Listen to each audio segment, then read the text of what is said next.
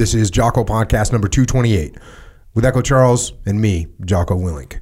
Good evening, Echo. Good evening. And also joining us tonight, once again, is Dave Berke. Good evening, Dave. Good evening. So we only got through the first two sections of the Marine Corps Doctrinal Learning Publication last time, or the Doctrinal Publication Learning last time. So we're going to finish it up today. And I must say that since we covered that, since I read this for the first time, I've been trying to pay attention to things from a learning perspective. Learning things. And I've actually talked to both of you about squeezing your brains. Mm-hmm. And we mentioned it on the last podcast, and we kind of breezed through it. Like, I think I just said, oh yeah, I've been talking to you guys about squeezing your brains. Kind of breezed through it. Didn't really talk about what that actually means. So I wanted to kind of do a little discussion or dive into what does that mean? What does it mean to squeeze your brain? Because it's important. It is so important to put pressure, put the pressure on your brain, on your thoughts, on how you're thinking, because that pressure creates heat, and pressure in your mind therefore creates energy. It creates ideas, and that is how we learn. That is how we get smarter. That is how we get better, from that pressure. And it ties back into something from the Discipline Equals Freedom Field Manual, which is question everything, right? Question everything.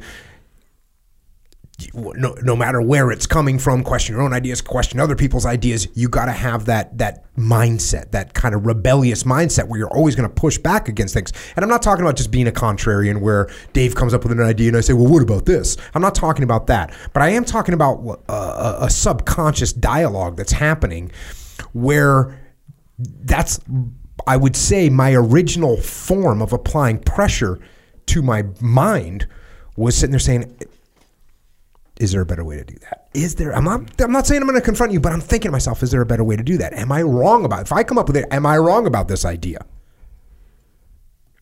Is the tradition wrong?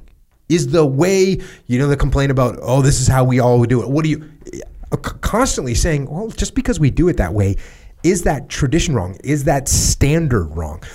And in order to answer those questions, it puts pressure on your brain. It puts pressure on your mind.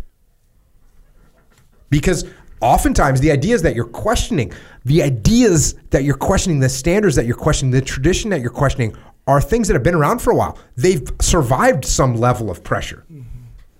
Mm-hmm. So to think that you're going to come up with some new way it's a little bit ridiculous, but at the same time, you have to do it. You have to do it to free your mind, which I used to post that on a pretty regular, but free your mind. Sure. Yeah. But in order to free your mind, you actually have to add weight. You have to put a force on top of your mind and your ideas in order to squeeze out results, in order to free it. And when you do that, then that's when you improve. And I'm not talking about the kind of constant self-improvement, right? I'm talking actually getting better. I'm talking about actual answers to real answers to questions, actual improved understanding of the world. Improved understanding of the world. So you and I have been talking about this, Dave. And this is just kind of happening. I think I sensed a light switch flip, or whatever you want to call it. EF Online, you were coming up with sort of the discussion point for the day.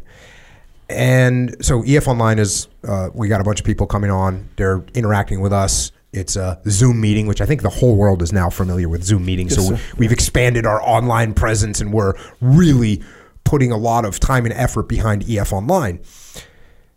And so we've been running these 3 times a week online community brigade of people.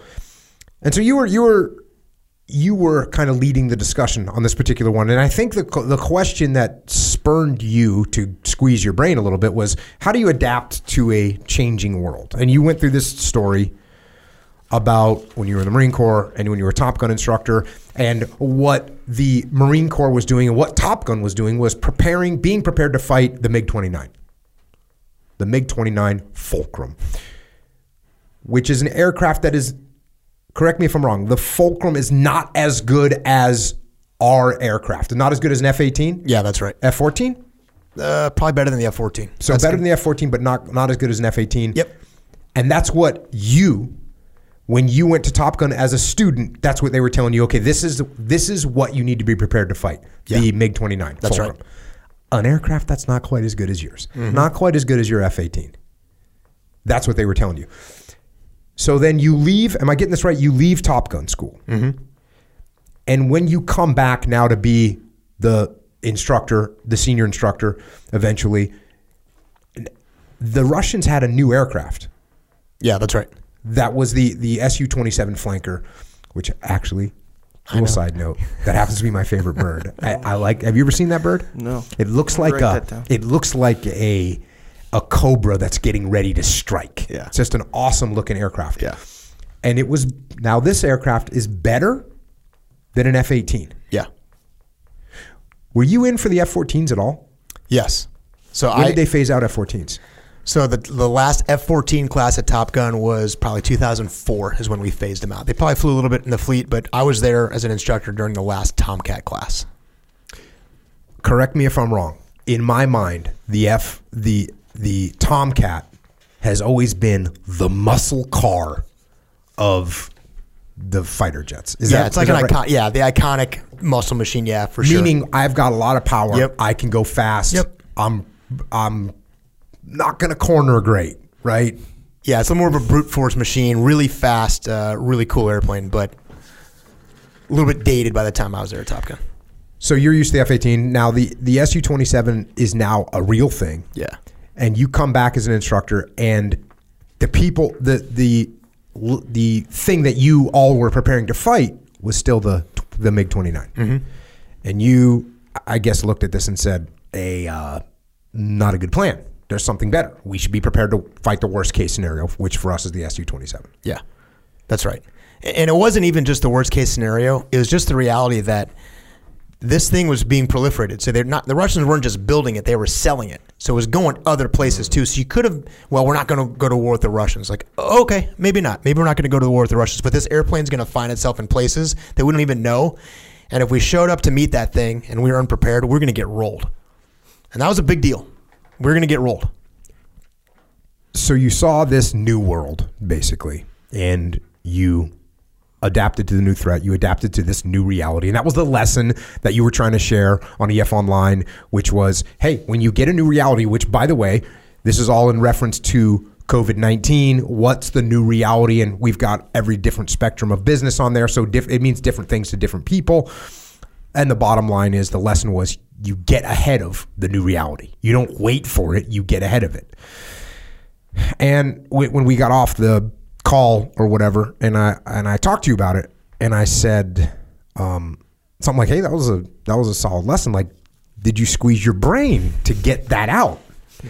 And you said something like, "Yeah, I did. I squeezed my brain. I thought about, what is this situation, and how can I explain it better?" And when you do that, you understand better, right? Mm-hmm. Like you, Dave Berke, when you put that thread out there and you carried us through that story, you understood things better.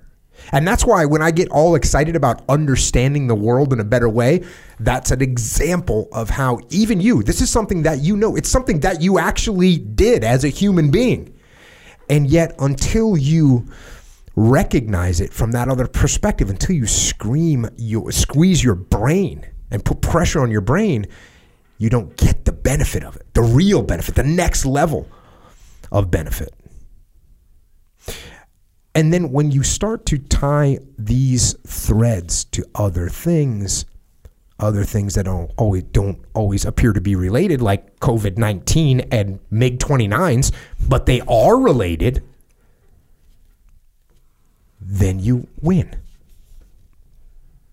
So every time you put pressure on your mind, you force yourself to think better and get better. And this happened to me the other day. Again. And it happens to me, I'll be honest with you, it actually happens to me a decent amount. Because I'm always trying to put that pressure on there. I'm always squeezing it. And it was another EF Online scenario. And what's good about EF Online is, look, when people send me a question over social media, it's cool, and we try and answer the question, but you can't get any context around it. On EF Online, you're getting the context. The person's there. In this case, in particular case, it was a guy named Ben, and he was talking about being on the path. And at the time, and it was something along these lines. He's been furloughed. He's not in charge of anyone right now. He's stuck at home. It'd be a good time to get in shape, but he's having trouble doing it, right? So I went down the path of, again, because the way this story was unfolding from him, he's normally at work. He's normally in charge of people. So we're talking about it from a leadership perspective. And I said something like, hey, you are not in charge of anyone else right now, but you're your own CEO, which is something we hear all the time, right? You're your own CEO. You're your own supreme commander. You're your own general. And he got it. And he said thanks, and that was cool. And then I kept thinking about it because there was some thing in my brain where it makes sense, but it's not that easy. It's actually not that easy because here's the deal. You are your own general of your life. You're going to come up with a plan. You're going to make decisions. You're going to give orders, right? That's what's going to happen. Here's the part that I was kind of missing. Is that, yes, you're your own general. You're your own commander on the battlefield, but you are also the soldiers. You are also the troops. You are. And we actually know factually that troops don't just blindly follow orders. That doesn't happen. Hey, look, we would like that to be happening, right? Well, let me rephrase that. That's the scenario that people think would be totally ideal, that I bark orders and everyone listens to me. But we know that doesn't work. It doesn't work in the military. It doesn't work in business. It doesn't work with your kids. It doesn't work. You have to get people to a certain point. They have to be trained. They have to be educated. They have to be disciplined. They have to know why they're doing what they're doing. And if you don't explain these things to them, then they're not going to do what they're supposed to do, right? They're not going to do what they're supposed to do. If you don't build that relationship, if you don't have that unifying mission, it's not going to work. So if you're too close to your feelings, all kinds of parallels. If you're too close to your feelings, right? If you're reacting to your feelings like, oh, well, I really don't feel like doing this, then your feelings are going to start to drive the way you act. And we don't necessarily want that all the time. Just like a leader, if a leader is too close to his troops and the troops are pushing back, he says, oh, we don't want to do that. Oh, okay, you guys don't feel, okay. You see what I'm saying? It's like it's a perfect parallel. At the same time, if you just bark orders at your troops and they don't know why they're doing what they're doing, then they're not going to commit to doing it in any meaningful way. And just like troops, if Dave, if you're a grunt and I bark orders at you, you go, yep, yes, sir. You go do it. I do that to you the next day. You go do it. I do that to you the next day. All of a sudden you're lagging. I do that to you for a month. You're not invested anymore. Same thing. So when you say to yourself, I'm just going to get up and do it. That's cool. It might work for a day. It might work for 2 days. It might work for 3 days. And sometimes I absolutely use that type of leadership with myself where I'm, hey, look, there's no time to debate right now. You need to get up and go do your workout. But if you try and make that the only way that you're leading yourself, functionally over time, it's going to fall short. If you push your troops too hard, they're going to break. Right? You can actually push yourself so hard that you break. You can overtrain. If you're too easy on your troops, you can get soft. Same thing with the way happens with yourself. The better you this is an important one. The better you train your troops, the better they respond. So once my troops are used to, hey, this is how I do it, this is why I do it, once they're used to that, they respond better. They know what it is I want from them. They want to give me that response. Just like when you follow a routine every day and you know what you're supposed to do, and your mental soldiers know what they're supposed to do, they start to respond better. You know, when you realize when your mental troops know that, hey, Jocko's gonna work out. Yeah. It's gonna happen. And we could either stand around and procrastinate, or we could just suck it up and go get it done. They go, you know what? Hey, this is going that way. So the better you train your mental troops, the better you're going to get a response from them. The better you take care of your mental troops, the more they're going to take care of you. As long as you don't coddle them, as long as you don't spoil them, because once again, they're going to be soft and they're going to be worthless. So you are leading yourself. That's the thing. You are leading yourself. You are in charge, but you are also the troops that have to do the work. And if you understand it that way, then you can actually start to pay attention between the relationship that you have with you as the leader and you as the troops, and the connection between where you are and where it is you want to go. Because the general might want to secure a beachhead, but that's meaningless without the troops taking action and actually making it happen. So the ideas and plans of the generals have to be executed by the chain of command. And they might do it out of fear for a minute, but they're not going to do it for a long period of time. They will do it out of honor. They will do it out of pride. They will do it if they understand the long-term goal. They will do it if the goal of the general is aligned with the goals of the troops. If they're not aligned, we're not going to get what we want. So whether you're talking about the chain of command inside your own head, or the chain of command in the military, or the chain of command in business, leadership is leadership. And we cannot lead if we don't learn. And we can't learn if we don't put pressure on our minds to make them figure things out. Learning. And with that, let's go back to the book. You ever seen the movie Goodfellas? Yes. So there's this scene. You ever seen the movie Goodfellas? I have. So so there's a scene where was it Joe Pesci? I think his girl just came from the airport, smuggled some diamonds in her hair. Mm-hmm. Remember that part? No. So it's a long movie for sure. And she's like, okay, let's get these diamonds out. And she's doing this, and she's and they're rustling, and they're all falling out. And Yep. she's like, yep, that's it, right? And he's like, hey, you sure you don't got any? But there got to be more in there. There has to be.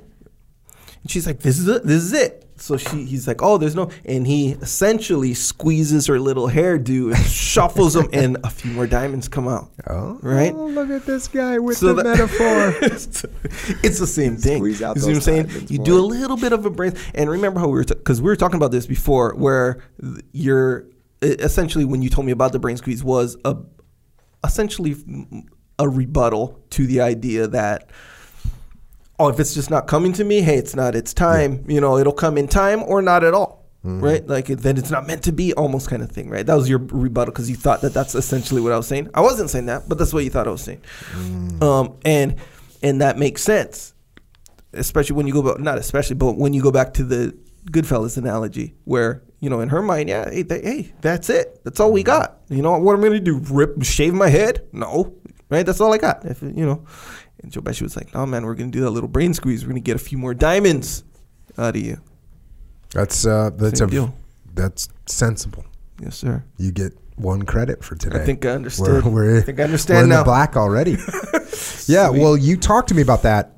I forget, you were talking about making videos, Yes. which is your creative pursuit on the earth. Sure, one of them. And you were telling me that sometimes, this idea is a little bit of an idea, whatever, and then it fades and you forget about it or you don't execute on it. Mm-hmm. And I was telling you that, in fact, the little ideas just aren't going to grow to be outstanding without some pressure on them, without putting a little squeeze on them. You're not going to get those diamonds out. Yep. Otherwise, they're going to hang out. And, I guess maybe part of me, when I'm kind of thinking back on that whole scenario or scenarios like it, where I'm kind of like, or I was with the philosophy of like, well, hey, look, if there's some diamonds in there, hey, they're going to come out, mm-hmm. Let's let them come out naturally so they can kind of, through their own volition, kind of manifest themselves kind of thing, Mm-hmm. And yeah. I think after thinking about it, it's like, man, I don't know if that's the best way. I'm reviewing my entire life right now in my head, all of it, sure. as fast as I can. Mm-hmm. And I'm going to say that I think if I didn't put pressure on my head, I would be zero. My score would be 0. There would be 0 diamonds on the table. Yeah. 0. Not that I'm saying I got diamonds on the table, right. But at least there's some pieces of coal that have come out, and they can whatever. We can scratch some black marks on a page or whatever. Like at least it's something. It's It's not nothing. It's nothing. Yes, sir. Right? Yes, sir. So we're gonna have to do it. Yeah. But this perspective of learning, and one of the things that I realized that I never thought about before, when they talk about learning, as we covered on the last podcast, they're talking about if I see the enemy do something that was effective, I learned. Yeah. I've never thought about learning from that perspective before in my life. So this is a new development. Yeah. But now I just took that idea and started thinking about how there's a lot of things I've learned along the way. And I was trying to pull the thread and see what the source of that was. And a lot of it boiled back down to like asking questions of everything that I see. Mm-hmm. And again, I'm not talking about being a contrarian, because contrarians, they have their time and place. And I'm sure sometimes I might be a little bit, I don't think that.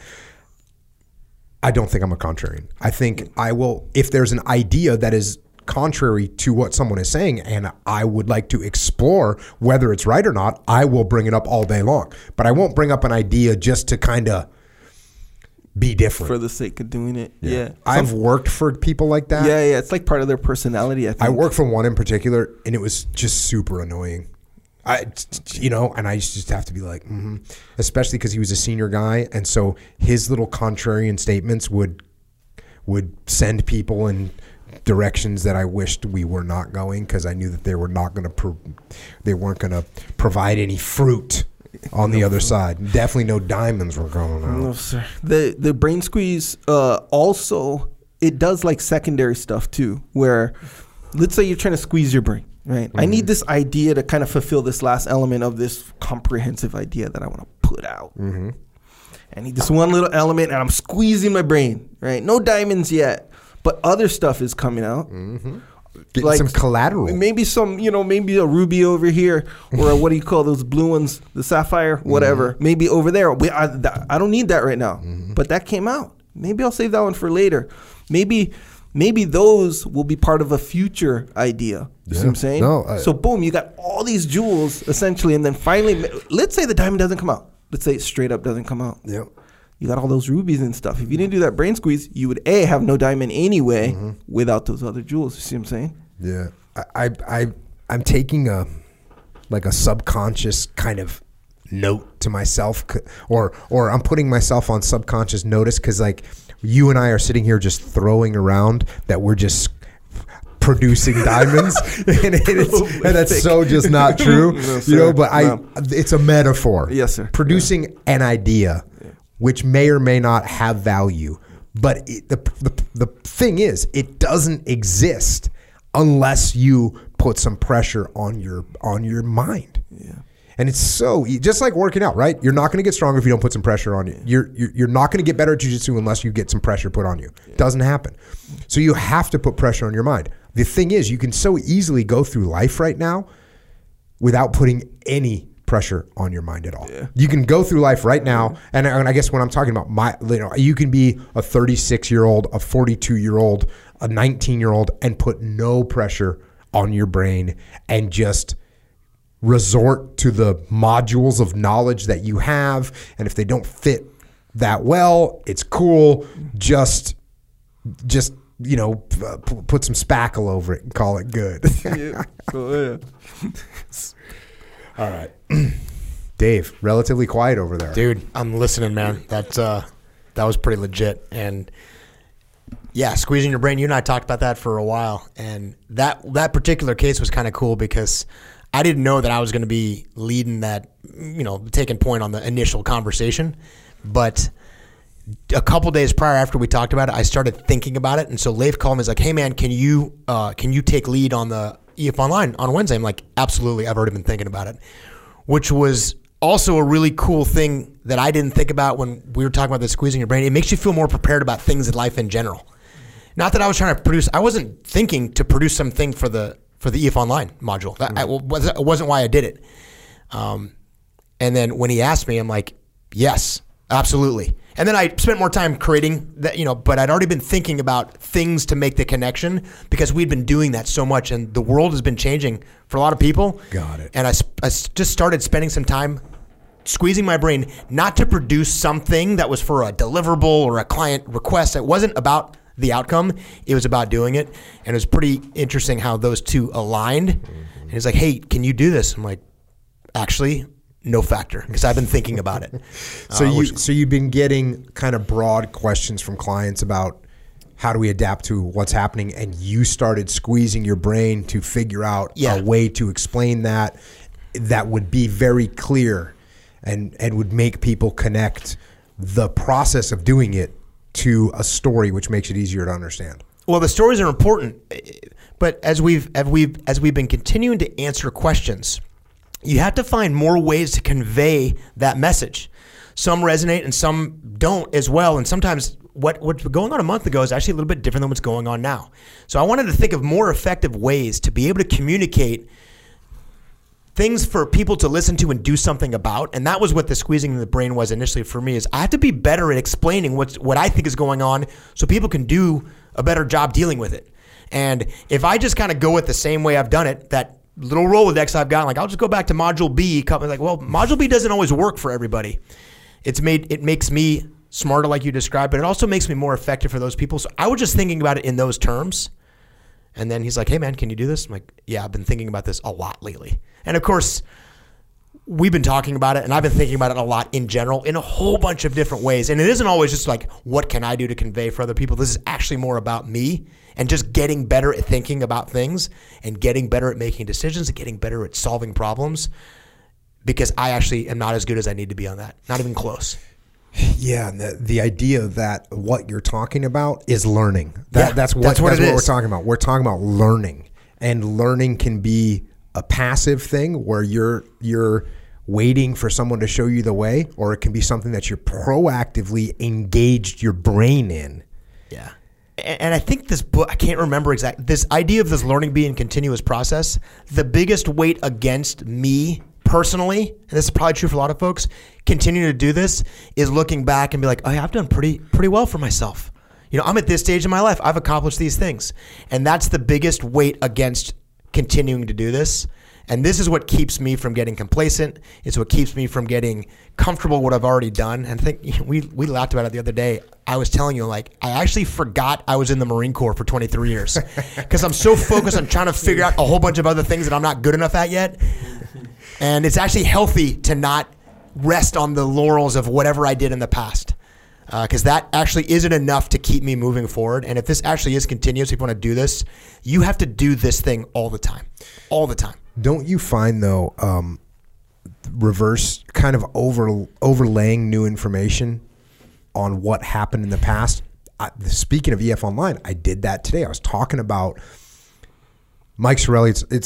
We covered it when Mike Sorelli was on the podcast. Yeah. The first thing I did when Mike Sorelli checked in to Task Unit Bruiser, he's checking in late, is I gave him a written counseling.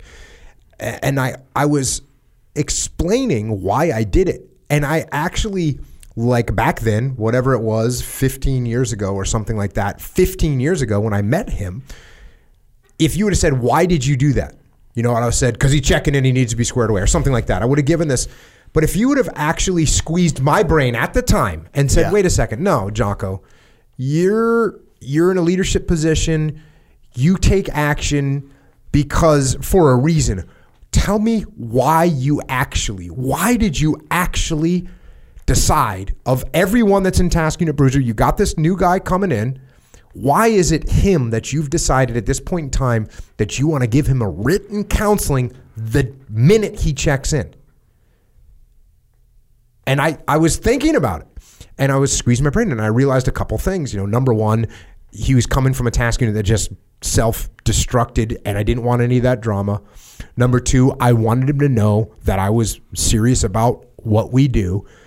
And the last one, the one that I had to squeeze my brain to get to, is I didn't know Mike, and we were going to deploy in a few months, and I needed to know who this guy was. I knew he was a prior Marine. I knew he was a prior recon. I knew he was a prior sniper. But I didn't know him. And so by me taking this young officer, the minute I meet him and say, yeah, come talk to me, and I hand him a counseling sheet. And what it said was something along the lines of, hey, there's no drama in Task Unit Bruiser, so don't bring any drama to Task Unit Bruiser. And Mike was like, roger that. And he signed it. And that moment where I saw his reaction is what this whole thing was really about. It was really just a test to see, who am I getting? Does this guy have a big ego? Does this guy have a bad attitude? Does this guy think he's smarter than everybody else? Is he, when I say, hey, I want you to sign this counseling sheet, is he going to say, this is ridiculous. Why should I be? Or is he going to roll his eyes at me? Or is he going to, huff and puff or whatever? Is his ego going to come out? That's the purpose. And I can now look back and see, hey, totally. That's one of the reasons why I did it.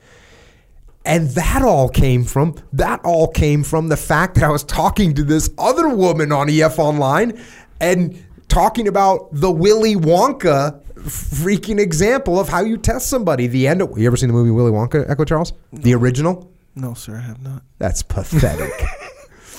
The end of the original Willy Wonka, he goes off berserk and tries to get the person to change his mind or to reveal himself as either being a thief and untrustworthy or being trustworthy. So I had explained that to him. And so now I could see clearly why I'm doing this. So even though you might say, I forget about being in the Marine Corps, and I get what you're saying, like I get what you're saying, yeah. But the reality is you take this new thing that came out of your brain and you overlay it on the past and you go, oh, this makes total sense now. Yeah. Oh, I totally see why I would do that. And so it's a little reverse engineering. It's actually a lot of reverse engineering, but it also reveals, hey, where did I make mistakes? What did I do wrong? Why did I act this way when I shouldn't have? If you want to take the things that you've learned and turn them into a little bit of wisdom that might be helpful for you or your kids or the people around you, you have to do what you just described. And that's been the part that I've been wrestling with, as I look back and think I did a lot of things, but I didn't think about why I was doing them nearly enough to be as wise or articulate as I should be to look back. And so I'm taking those lessons now, and that was just one of a million different things I could think of and think, what were we really doing when we were doing that? And if you don't do that, all it is an experience, and the thing that matters the most is what you took from that, not just for you, but for the people around you. If you want to create some wisdom from that, you have to do what you just described. And that was one of a million more things I have to do. And that's part of the reason why it was so fun is I took this cool story from Top Gun. I'm like, you know what? I didn't really think about why we're doing it. It was a big thing while we were doing it. And I didn't really think about it. And there is no way I would have thought, could what we were doing now somehow be helpful somewhere else down the line other than rebaselining Top Gun training for this next aircraft? That's what I thought we were doing. That is not what we were doing. There was so much more going on there. And the squeezing of my brain is trying to create a much larger context for all these things that I did in those 23 years that I look back and I'm like, dude, if you want this to be useful, you have to think about it a lot more. Yeah. And it's crazy that when you see the patterns, the pattern recognition over time, you go, yeah, that's what I was doing there. Yep, that's what. And for me, that a lot of that stemmed from jiu-jitsu because that's when I started connecting the dots of, oh, you don't want to attack an area that's reinforced on the battlefield, in jiu-jitsu, or as a leader. You don't want to attack an area. Okay, I got that. Oh, you need to maneuver. You need to be able to move, right? Think about that. Just think about that concept in jiu-jitsu. When you get immobilized, you are on the way to defeat. The minute that you can no longer move, you are on your way to defeat. Well, on the battlefield, if you can't maneuver anymore, if you dig in and you can't move, you're on your way to defeat. And mentally, if you close your mind and you stop thinking and seeing other perspectives and keeping an open mind, you are on your way to defeat. So when you start taking these and seeing them in other areas, it opens your mind up. It frees your mind in so many different ways. And that is learning. That's what it is. All right. Little preamble. So, chapter 3, the learning environment. It is necessary for us to learn from others' mistakes. You will not live long enough to make them all yourself. That's Admiral Rickover. Next one. Our knowledge of circumstances has increased, but our uncertainty, instead of having diminished, has only increased. The reason of this is that we do not gain all our experience at once, but by degrees. So our determinations continue to be assailed incessantly by fresh experience. And the mind, if we may use the expression, must always be under arms. So new things are going to come about, and you got to be. He's using kind of a different metaphor. I'm saying keep your mind open. He's like, you got to be ready to adapt. Yeah, keep your mind under pressure. Yeah, under pressure, exactly. Saying, yeah.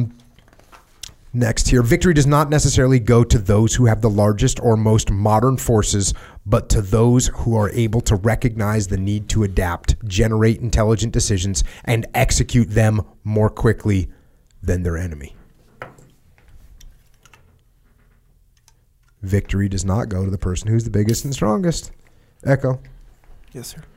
It goes to the person who can adapt, who can make intelligent decisions and execute them quickly. Skipping ahead, in the progression of learning, training should provide Marines with an opposing will to practice against.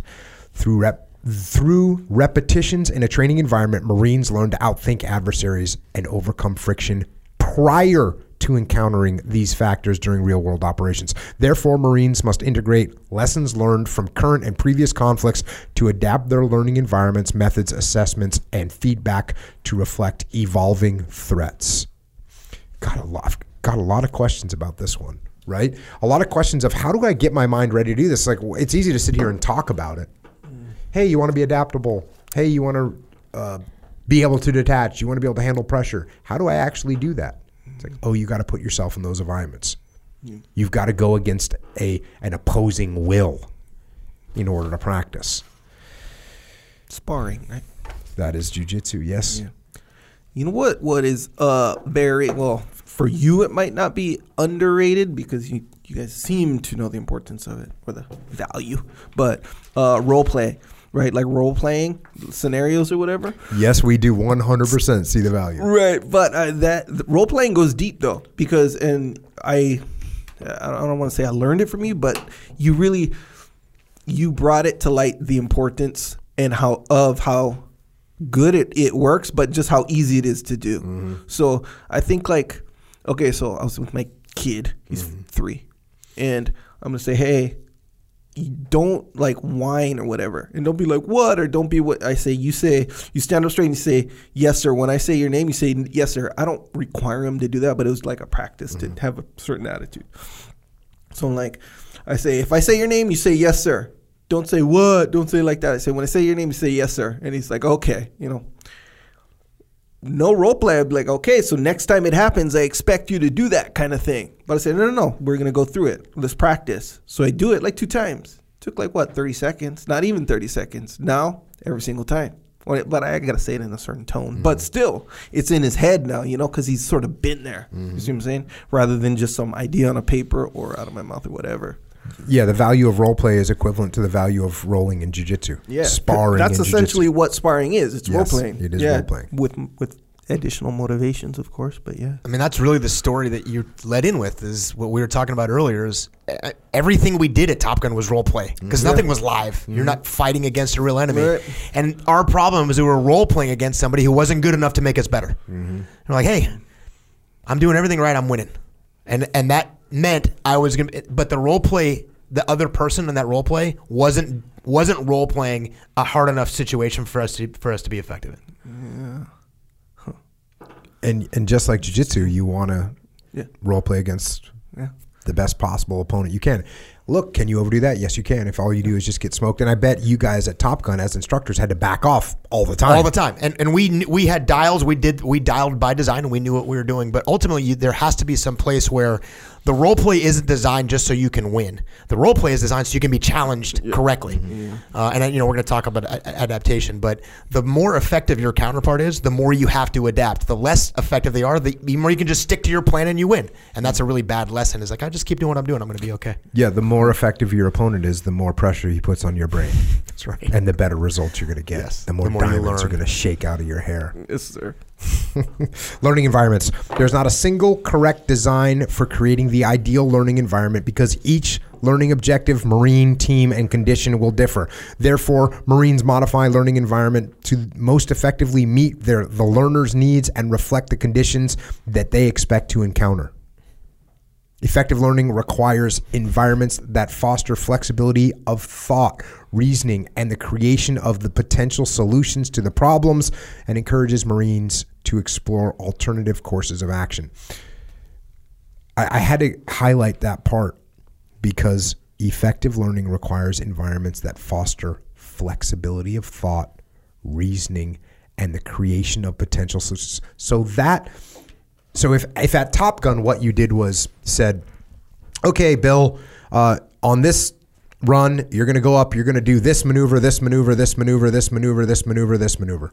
And you're going to do them in this required timeline. Like, you could create some false pressure with the required timeline. They would get good at doing this maneuver, this maneuver, this maneuver. And then as soon as a real thing happened and they got a wrench thrown into it, or you came at them, you just annihilate them. Same thing with jiu-jitsu. Or the old school, the katas. Yes. Right? The katas in whatever traditional martial arts. Here's the move. There's a downward thrusting blow from your opponent. You do the X block and then whatever. You do these coordinated moves, which is what made those type of martial arts when UFC started, or when they were doing NHB in Brazil, or Vale Tudo in Brazil, then the traditional martial arts that had been not learning in this way, not learning for flexibility of thought and reasoning and creation of potential, and what they didn't train for that. They trained for a downward thrusting whatever. Yeah. And when they got an uppercut or a leg kick that they didn't know how to work against, they were dead in the water. Mm-hmm. Same thing with when I was training the SEALs. That's how we train the SEALs. We're not training, hey, here's the next maneuver that you're going to do is called a center peel. Now walk down the ravine, and when the whistle blows, you guys do a center peel. Actually, that's how we start off, right? That's the beginning. And I'm sure there's maneuvers you guys taught at Top Gun. Hey, here's the maneuver. Here's what you do. Yes. But eventually, you got to figure out which maneuver you're going to do, when you're going to do it, how long you're going to do it for, what's your next maneuver going to be. Yeah, and what little changes you're going to make to that maneuver in real time, because it's not going to be the rote application of that maneuver you learned. It's going to be a variation of that. Fired up. Try and expand people's brains. An effective learning environment enables Marines to clearly understand the intended warfighting doctrine, concepts, tactics, techniques, procedures, and learning outcomes. It clearly identifies the expectation for the learners. Whether exercising Marines' critical thinking and problem-solving skills, or understanding circumstances where immediate obedience to orders or application of specific basic skills such as good marksmanship are required. So there's times where you are going to just straight up say, Roger that, got it. And then there's times where you're going to have to push back or get creative. Additionally, effective learning environments provide opportunities for Marines to execute the required repetitions under different conditions to achieve competency. Have you ever read the book Outliers? No. Gladwell? Yes. Yes. So one of the experiments that they go through in that book is they're training two groups of kids to throw a ball into a basket or something like that. Not a basketball, but just a ball into a basket.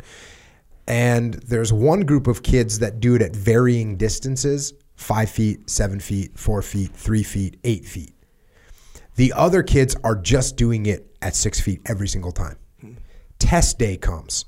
The basket's at 6 feet. Guess who does better? Echo Charles. The 6 feet people. Nope. Really? Yep. It's the people that had the variety, the flexibility. Yeah. They trained and they were able to outperform. Yeah. So that's counterintuitive. Yeah. Right? We think, hey, just do the same thing.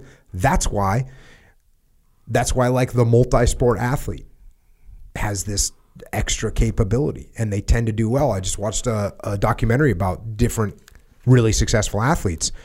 The oftentimes, not all the time, oftentimes the player that does the best is not the best baseball player is not the player that just played baseball. It's the player that played football, basketball, and baseball. And then when he was 14, he focused on baseball. But he had all this different athletic training. Yeah. He was more capable with his body in general. Yes. In moving his body through space. With force. Oh, wow. I had to go deep on that one. Yeah, no, it's good. First and foremost, the learning environment focuses on the learner's needs, enabling Marines to understand, develop, and retain the necessary knowledge and competencies they will use in combat. Fast forward, although Marines strive for learning efficiencies, improving the learning environment does not necessarily mean making it more efficient. For example, although rote memorization or reciting facts can be very efficient and useful for developing basic knowledge, such as memorizing standing orders, they are not effective methods for all learning. Effective learning often requires approaching material from different perspectives, applying information in context, and explaining how and why actions occurred in addition to what occurred. How many times, Echo Charles, have you heard me say you learn an arm lock from a different professor? And from different angles, it will make your arm lock better. So if Dean Lister teaches you an arm lock, he's going to show you a couple details. If I teach it to you, I'm going to show you a different detail. If Jeffy Glover teaches it to you, it's going to be an even different detail. And each one of those different perspectives is going to make you better. Then when you learn the arm lock from the mount, but then you also learn it from the guard, both the arm lock from the guard and the arm lock from the mount, both get better. Yes. Many times, yeah. Many times better. So, learning from different perspectives, important tool you got to have. Fast forward, setting the conditions for success. Recognizing these surfaces and gaps requires awareness, honesty, and judgment because they are often unique to the individual or the specific unit. A surface in one learner or unit may be a gap in another. It is incumbent upon leaders, instructors, learners, and their peers to actively seek out these gaps through continuous and aggressive reconnaissance. Learners should not hide gaps in their knowledge. Instead, they should exercise intellectual humility to identify and fill these gaps in order to improve. Intellectual humility. I mean, that's huge, man. Yeah. Yes, sir. That is not easy to do. To in front of your peers, especially if you're in charge. If you're like the leader of a team or an organization or even the instructor, which, my time at Top Gun and anything I can think of where I was the leader of the team, that intellectual humility, we call that a brutally honest self-assessment. Yeah. And what's interesting is that if you're not going to be humble and you're not going to admit your mistakes, you're going to look stronger to your troops, you're completely and utterly wrong. Yeah. Yeah, that when you say it's not easy to do, if it's not easy to do and you choose subconsciously or consciously, you choose not to do it, exercise intellectual humility, that is, and you choose to hide your gaps. What's it called? Surfaces and gaps in knowledge. Yeah. If you choose to hide your gaps in knowledge, and that's sort of the way you are, that's just how you get good at hiding the gaps. Mm-hmm. And then you become essentially successful at hiding the gaps. Then you get that, so that will stunt your learning in that way. How it's, I mean, actively yes, but it makes it harder and harder and harder as you go on. Yeah. You know, so because the more you hide your gaps and the more you're committed to hiding the gaps, the more like when you start to get exposed, the more you're gonna hide your gaps. Yeah. You know what I'm saying? And also, you can only hide your gaps for so long. I mean, people recognize it when you don't have that part of your game. It's not like people don't know it, man. Yeah. And I'm thinking jiu-jitsu 100%, where, you know, those guys where it's like, man, well, they don't want to roll with certain guys, or they don't, you know, like everyone sees it. Everyone sees what you're doing. Marines mitigate weaknesses by leveraging their strengths to form new understanding and focus on learning to eliminate gaps. This can only occur when learners first acknowledge their weaknesses and resolve to leverage their strengths to build meaningful connections. Should we make a poster that says that? You know what I mean? Like, just so important and so seemingly obvious. And once again, you wonder why someone would have to take something so seemingly obvious and put it into a book. It's because even though it's seemingly obvious, it's hard for people to do. Next section is called the expeditionary nature of learning.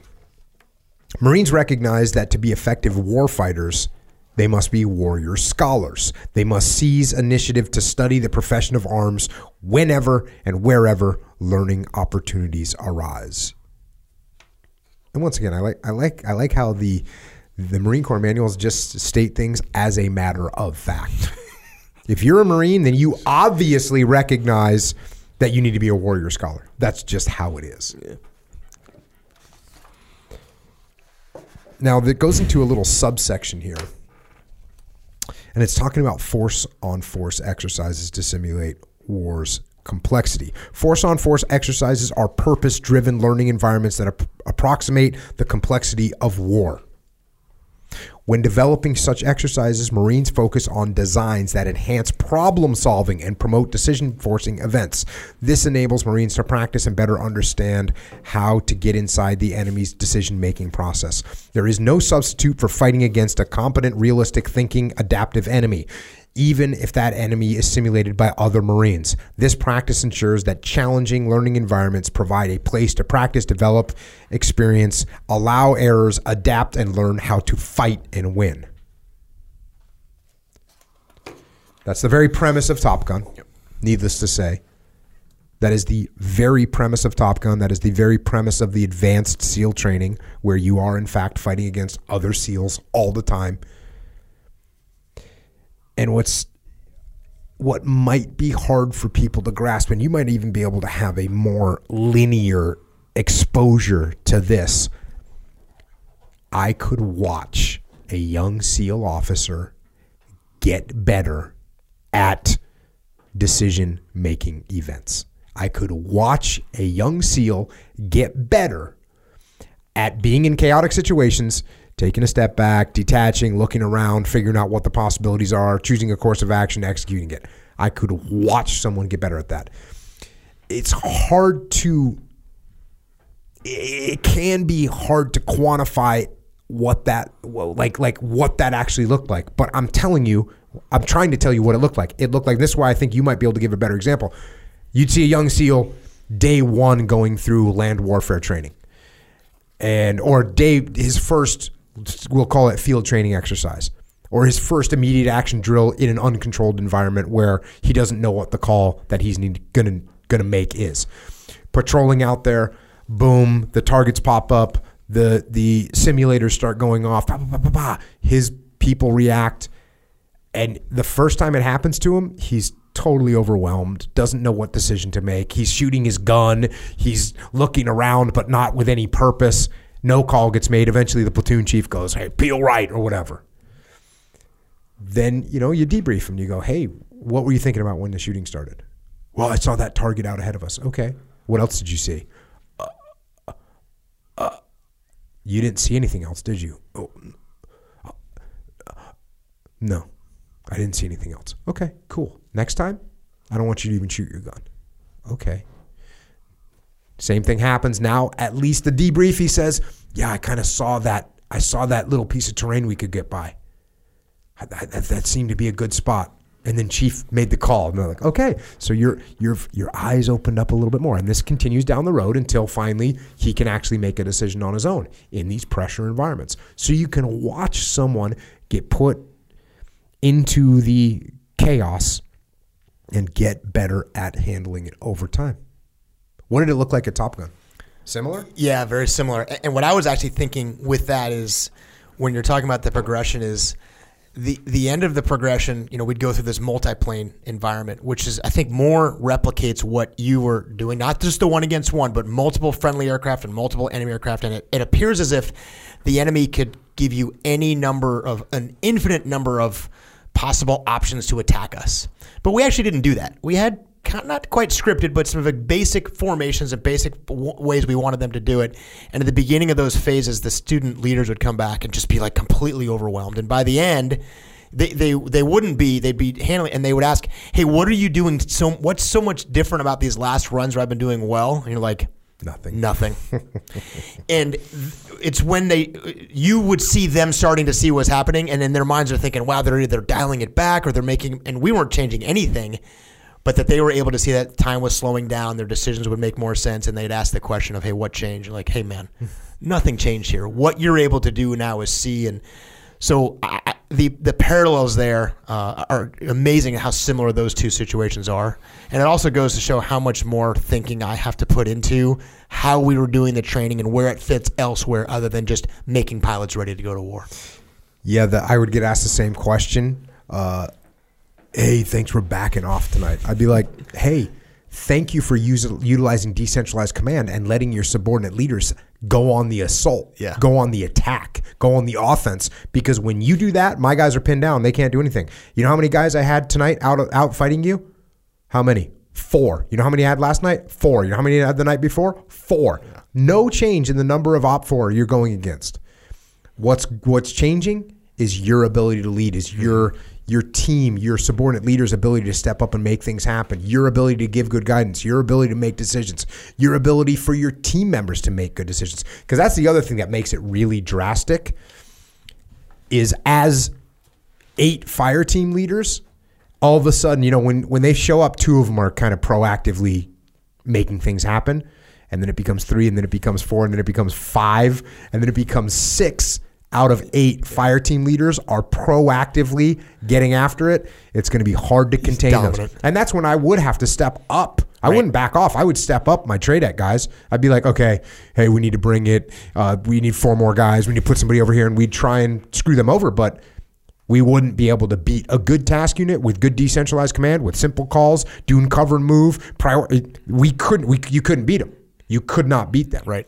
So you can get better at this stuff. Fast forward a little bit.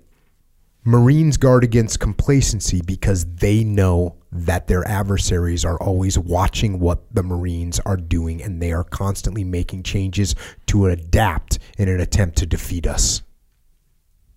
If Marines settle for what they think is good enough, it may result in high casualty rates for the next fight.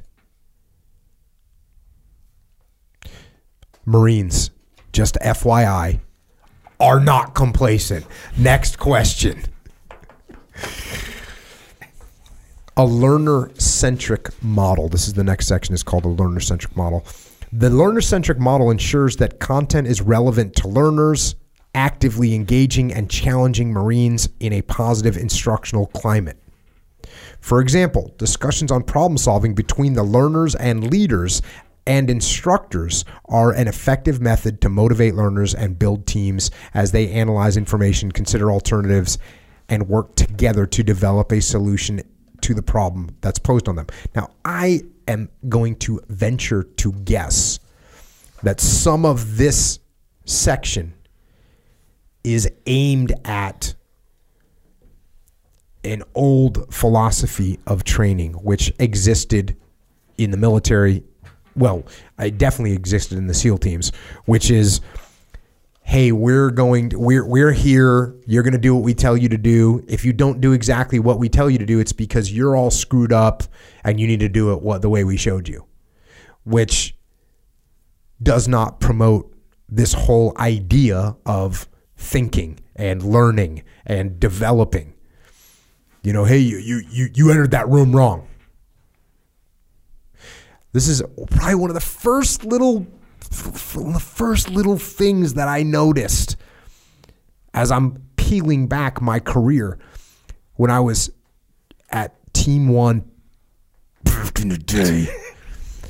And I would be instructing, and I was never the lead instructor, but I'd go out, we'd be doing some close quarter combat training. And someone would do something.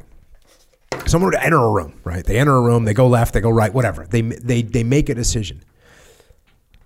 And some of the instructors, some of the more old school instructors would say something along the lines of, you went left, that was wrong. And I'd say, hey, why did you go left? And they'd say, well, when I approached the door, I looked at the hinges, I could see which way it was going to open, and I thought it would be the quickest way. And you go, okay. Here's the thing. And maybe there's a rebuttal to that. Maybe there's a, hey, listen, you can't presume that because you saw this, that's going to happen. Maybe it's the wrong, but maybe you go, okay, I understand what you were thinking. Here's something else to think about, but here's why it also may have been correct. And I used to say to guys, hey, you did what you did. You did what you did. Look, you're going to be going into houses you've never been in before. That's the whole goal of this, is that you can go into a room you've never been in before, and you're going to react how you react. We need to understand why you're reacting that way. If there's a better way to do it, let's think about it. But let's not X out what you did as if this was the wrong thing. By the way, you don't get a second chance. In combat, whatever you just did. And now you got to deal with it. Think about from a leadership standpoint too, what actually helps that person more than you could do something like, Jocko, that was wrong. You're like, roger that. Yep, do it the way I told you to do it. Okay, yep. Roger that. You actually may do it the way I told you to do it. Maybe you will, maybe you won't. Maybe you're just stubborn and you're going to not. But you're going to just do what you do. But if I actually show you like, hey man, can you just explain that to me? Your willingness to listen to me goes up infinitely. And then if there is ever a time that I go, hey man, you got to do this thing, you're going to be like, yeah, roger that. I'll do that. But just by asking the question, and I almost knew what you're going to say was, hey, just tell me why you did that. It doesn't mean that they're still right, but it means that you actually want to understand what they were thinking. And if you understand what they're thinking, it's so much easier to train and work with them than if you're just trying to force them into what you want them to do. And what's incredible is this section captures that whole thought process in the title of the section, a learner-centric model. So if you're a trainer or you're an instructor, so often people set up instruction as if it's around me, right? Yeah. This instruction around me. Hey, this is how you do an arm lock, right? This is how you do it. Watch me and then do what I just did. Instead of, hey, let me see your arm lock. You know who does this? Dean Lister. He'll watch you do something. And when we were at camp up in Maine, people would say, hey, Dean's so awesome. And I'd be like, oh, why? They'd say, he came from across the room. So the giant mat space, thousands of square feet of mat with 100 people on it. And they'd say he came from across the room and said, hey, I see where you're putting your foot on this position, and it'd be better if you'd move it 4 inches over here to the right. Try it, and then it would work. So it's learner-centric. It's not about Dean. It's actually about the students. And Dean's very good at that. Yeah, fully. It's fully about the learner. It's a learner-centric model. The Marine Corps. But I think that there is an old school mentality of instruction in the Marine Corps, possibly. I was never in the Marine Corps, but I did go through multiple training events with the Marine Corps, and I definitely saw some instructor-centric models. And and I think actually Dean dealt with some instructor-centric models. Dean went up to do some combatives training with the Marine Corps, and the instructors were there. And instead of them being like, okay, well, how would you do this, Dean Lister, multiple time world champion jiu-jitsu? How would you do a rear naked choke? And instead they were saying, we do it like this. Yeah. And Dean said, okay, try that on me. Guess what? There's some holes in the plan. Yes. Check. Next section, self. And the caveat, haven't thrown it out there yet. No, I'm not reading this whole entire book. We're skipping big chunks. You can get it yourself. It's free. It's online. It's a PDF. You can download it. The Marine Corps is very generous with their knowledge. Next section, self-directed learning. Like mission tactics, self-directed learning benefits the leader and instructor by giving the learner more ownership and autonomy, which enables the leader or instructor to focus on learners who need more help or to explore alternate ways to improve the learning environment. The commander, leader, instructor, or mentor agrees to provide the learners with the necessary support and guidance to help them accomplish their missions without unnecessarily prescribing their actions. Oh, decentralized command. We want you to know how to do this. We want you to take ownership of what you learned. Why? Because then you're going to be more invested in it. It's just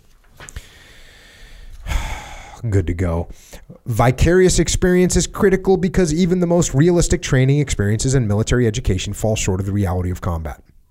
Therefore, the more vicarious experience that a Marine obtains, the less likely that a new experience in combat or otherwise will be completely unique. Yes, you cannot simulate everything. I used to joke about this at TradeEd. I would say, unfortunately, I can't just shoot you guys, you know, and they laugh because we do everything else. I was standing with the commanding officer of a SEAL team as one of his SEAL task units was out in the desert in the Imperial Valley of California, and there was total mayhem going on, and we both have radios on. We're listening to all the calls getting made. There's strobes going off. There's explosions going off. There's communication. Hey, we need 2 more guys. Who are you shooting at? We got it down. Just all this is happening, and we have the perfect view. There's guys on the ridgeline. We're looking at like a bowl, a valley, and then guys are up on the ridge lines, and you can see them all from our vantage point. And I just looked at him. I said, there is no better training in the world for guys than what these guys are. It's so realistic. It was so crazy. But my point was, even with that, there was things that you can't simulate. There's things that you cannot simulate. And so you have to use these vicarious experiences so that people can learn. Continuing on, Marines can use mental imagery to gain confidence prior to executing a skill, emphasize key points in after-actions reviews, examine possible outcomes of decisions, and explore options. Mental imagery also provides an effective mission rehearsal technique. When using mental imagery, a leader pictures himself or herself in the operation, vividly visualizes different scenarios, including possible branches and sequels, and rehearses the decisions he or she may make given specific conditions and enemy actions. This way, the leader mentally prepares for multiple potential enemy actions and reduces the possibility of surprise when the enemy reacts. Now, what you're trying to do is close the gap between how hard you can train and what it's really going to be like. Right. And you cannot fully get there. You can't fully get there. There's emotions that you cannot trigger unless someone could die right now. Right. In jiu-jitsu, right? There's you train for MMA, not even jiu-jitsu, MMA. We can throw punches, we can grapple, we can exhaust them, we can do all these things, but you can't have them walking into the octagon in the UFC. Even if you, and I used to, when we used to spar, we used to do it on Saturdays when there was a crowd here, get the crowd to start commenting. You can do all those things. But that last little thing, you cannot simulate. You cannot simulate.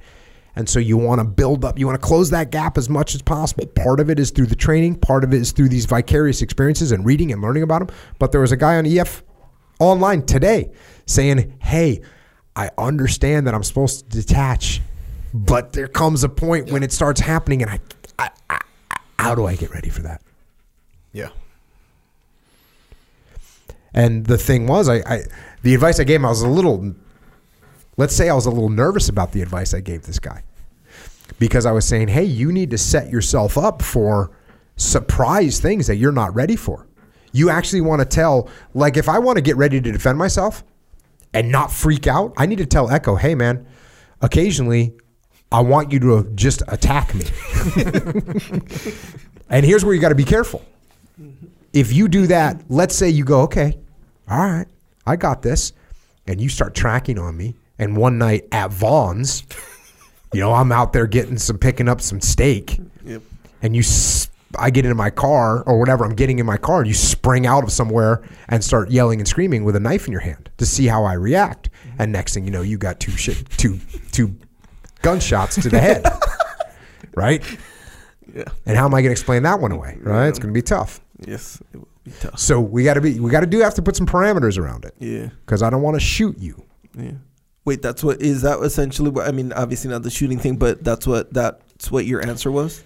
Well, what I said was, listen, talk to your wife and have your wife throw scenarios at you. And then I had to give the same parameters. Because if you imagine if you said, and I said, listen, you want to practice being in these turbulent situations, you have to be in them as close as you can get. So I said, if you tell your wife that, say, hey, I want you to throw some just crazy stress at me. Yeah. When, and don't even do it to me today or tomorrow. Wait like a week till I really don't expect it. Yeah. But then I told him, hey, you need to put some parameters around this, right? Because his wife might come home and say, I've decided to leave you. Yeah. And then he goes, good, I was going to leave you anyways. And all of a sudden we have a total disaster, right? Exactly. So we have to put parameters on it. We have to think through it. But if you really want to get someone used to being under stress, that's what you do. You put them under stress. That's what you do. And it's hard to do that if someone knows it's a role play, there's a little thing in the back of their mind. Yeah. But if they don't, hey, you can create a lot of stress on someone. Yeah.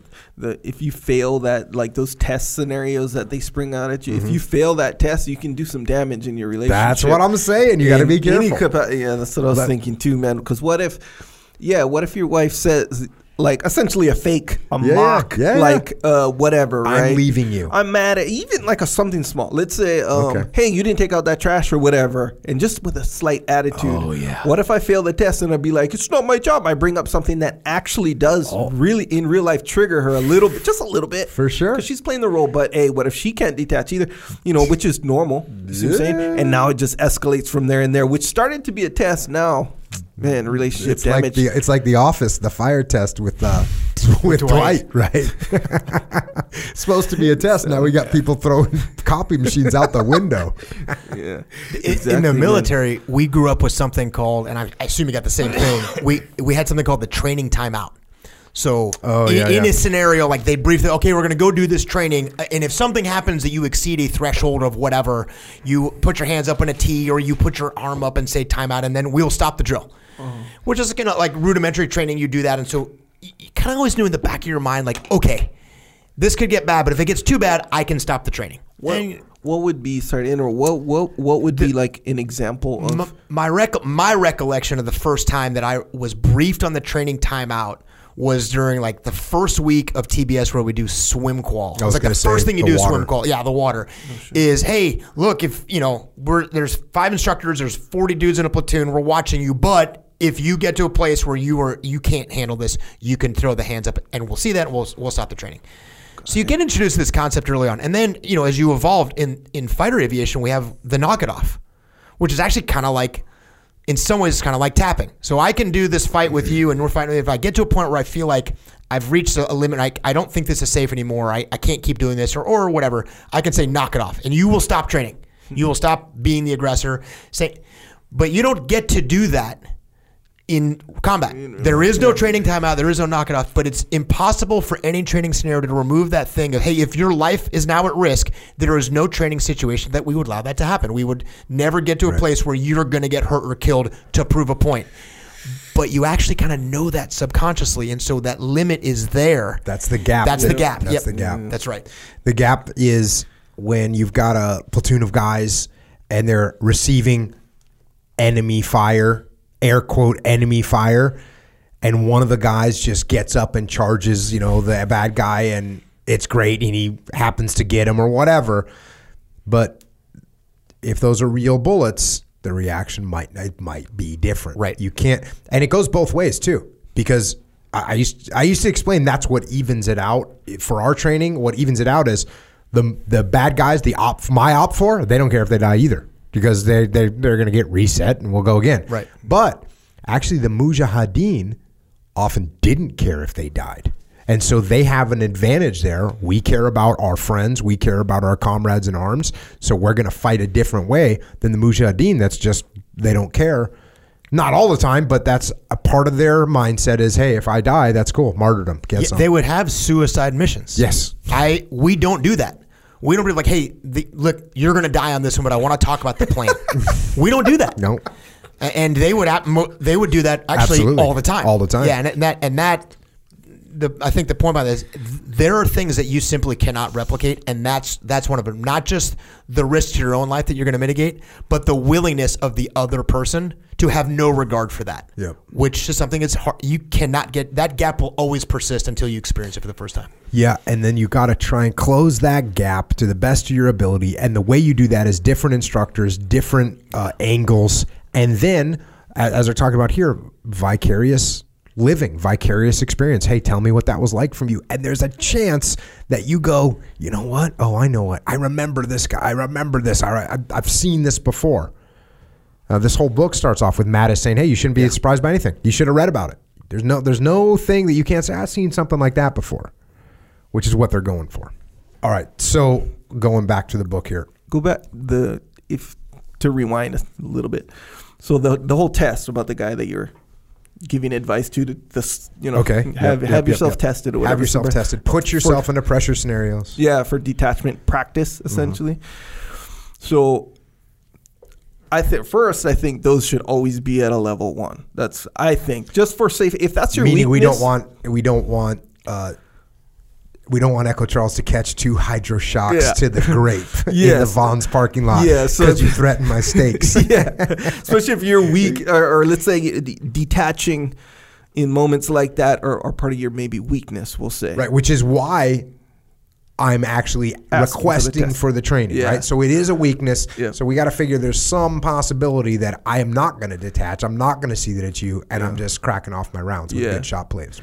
So I think level 1 I don't know, this is my opinion, but I think part of, or at the very least the beginning of the answer to someone with that kind of like a detachment kind of weakness or whatever is the leadership primer, you call it. Yes. So before you even said the word leadership primer, I would essentially prime myself by doing this. And a lot of people do this. They'll like tell me this. Mm-hmm. They'll be like, what would Jocko do in this situation? Mm-hmm. Like anytime a stressful situation came up or a decision had to be made, they'll be like, oh, what would Jocko do? In fact, they'll say, hey, make a shirt. This is what would Jocko do kind of thing.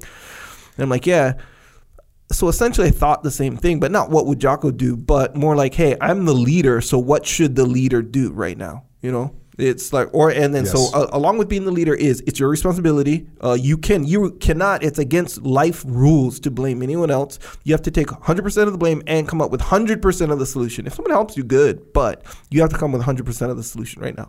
Even if you're being attacked and feeling underappreciated, blah, blah, blah, it's 100% up to you to manufacture a good outcome, right?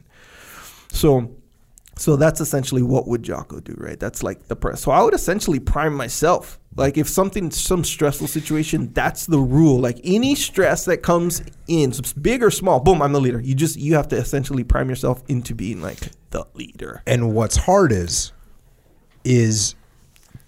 being primed, right? Because you're not walking around like that. It takes a long time to develop the instinct of your very first reaction, your initial reaction is detached, take a step back and take a breath and make sure you understand what's happening. That's a really hard thing to train in yourself. It's a really hard thing to train in yourself. So for the leadership primer, which again, this is EF Online, we got this thing called the leadership primer where you You know, you can just press play, leadership primer, and it's me saying, hey, this is what you think about this.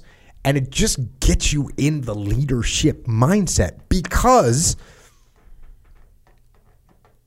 if you're there already, that's one less step you have to take. Hey, 100%. If I tell you, hey, Echo, you're going to walk in that room and you're going to get into a fight.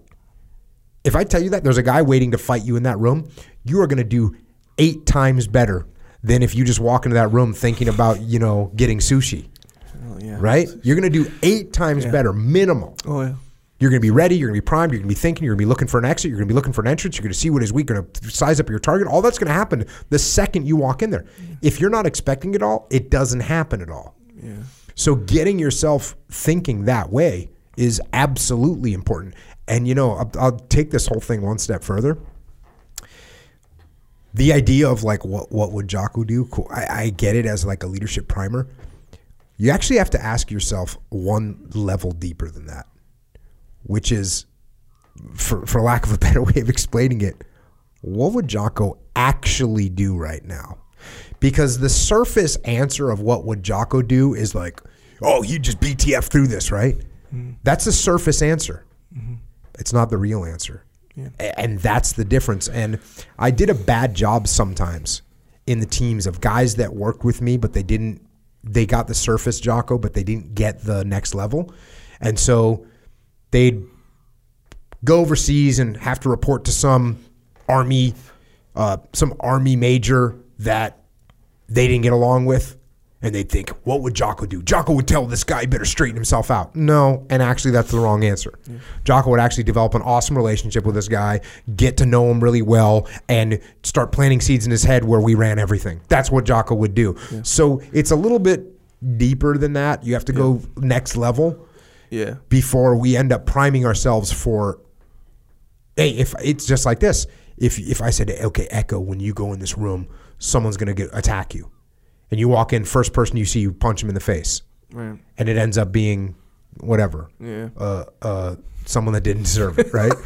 Yeah. That's a problem. Yeah. You were overly primed and you didn't really think through the problem. Yeah. So there's another level there that you got to go. Yeah. But to your point, correct. Yeah.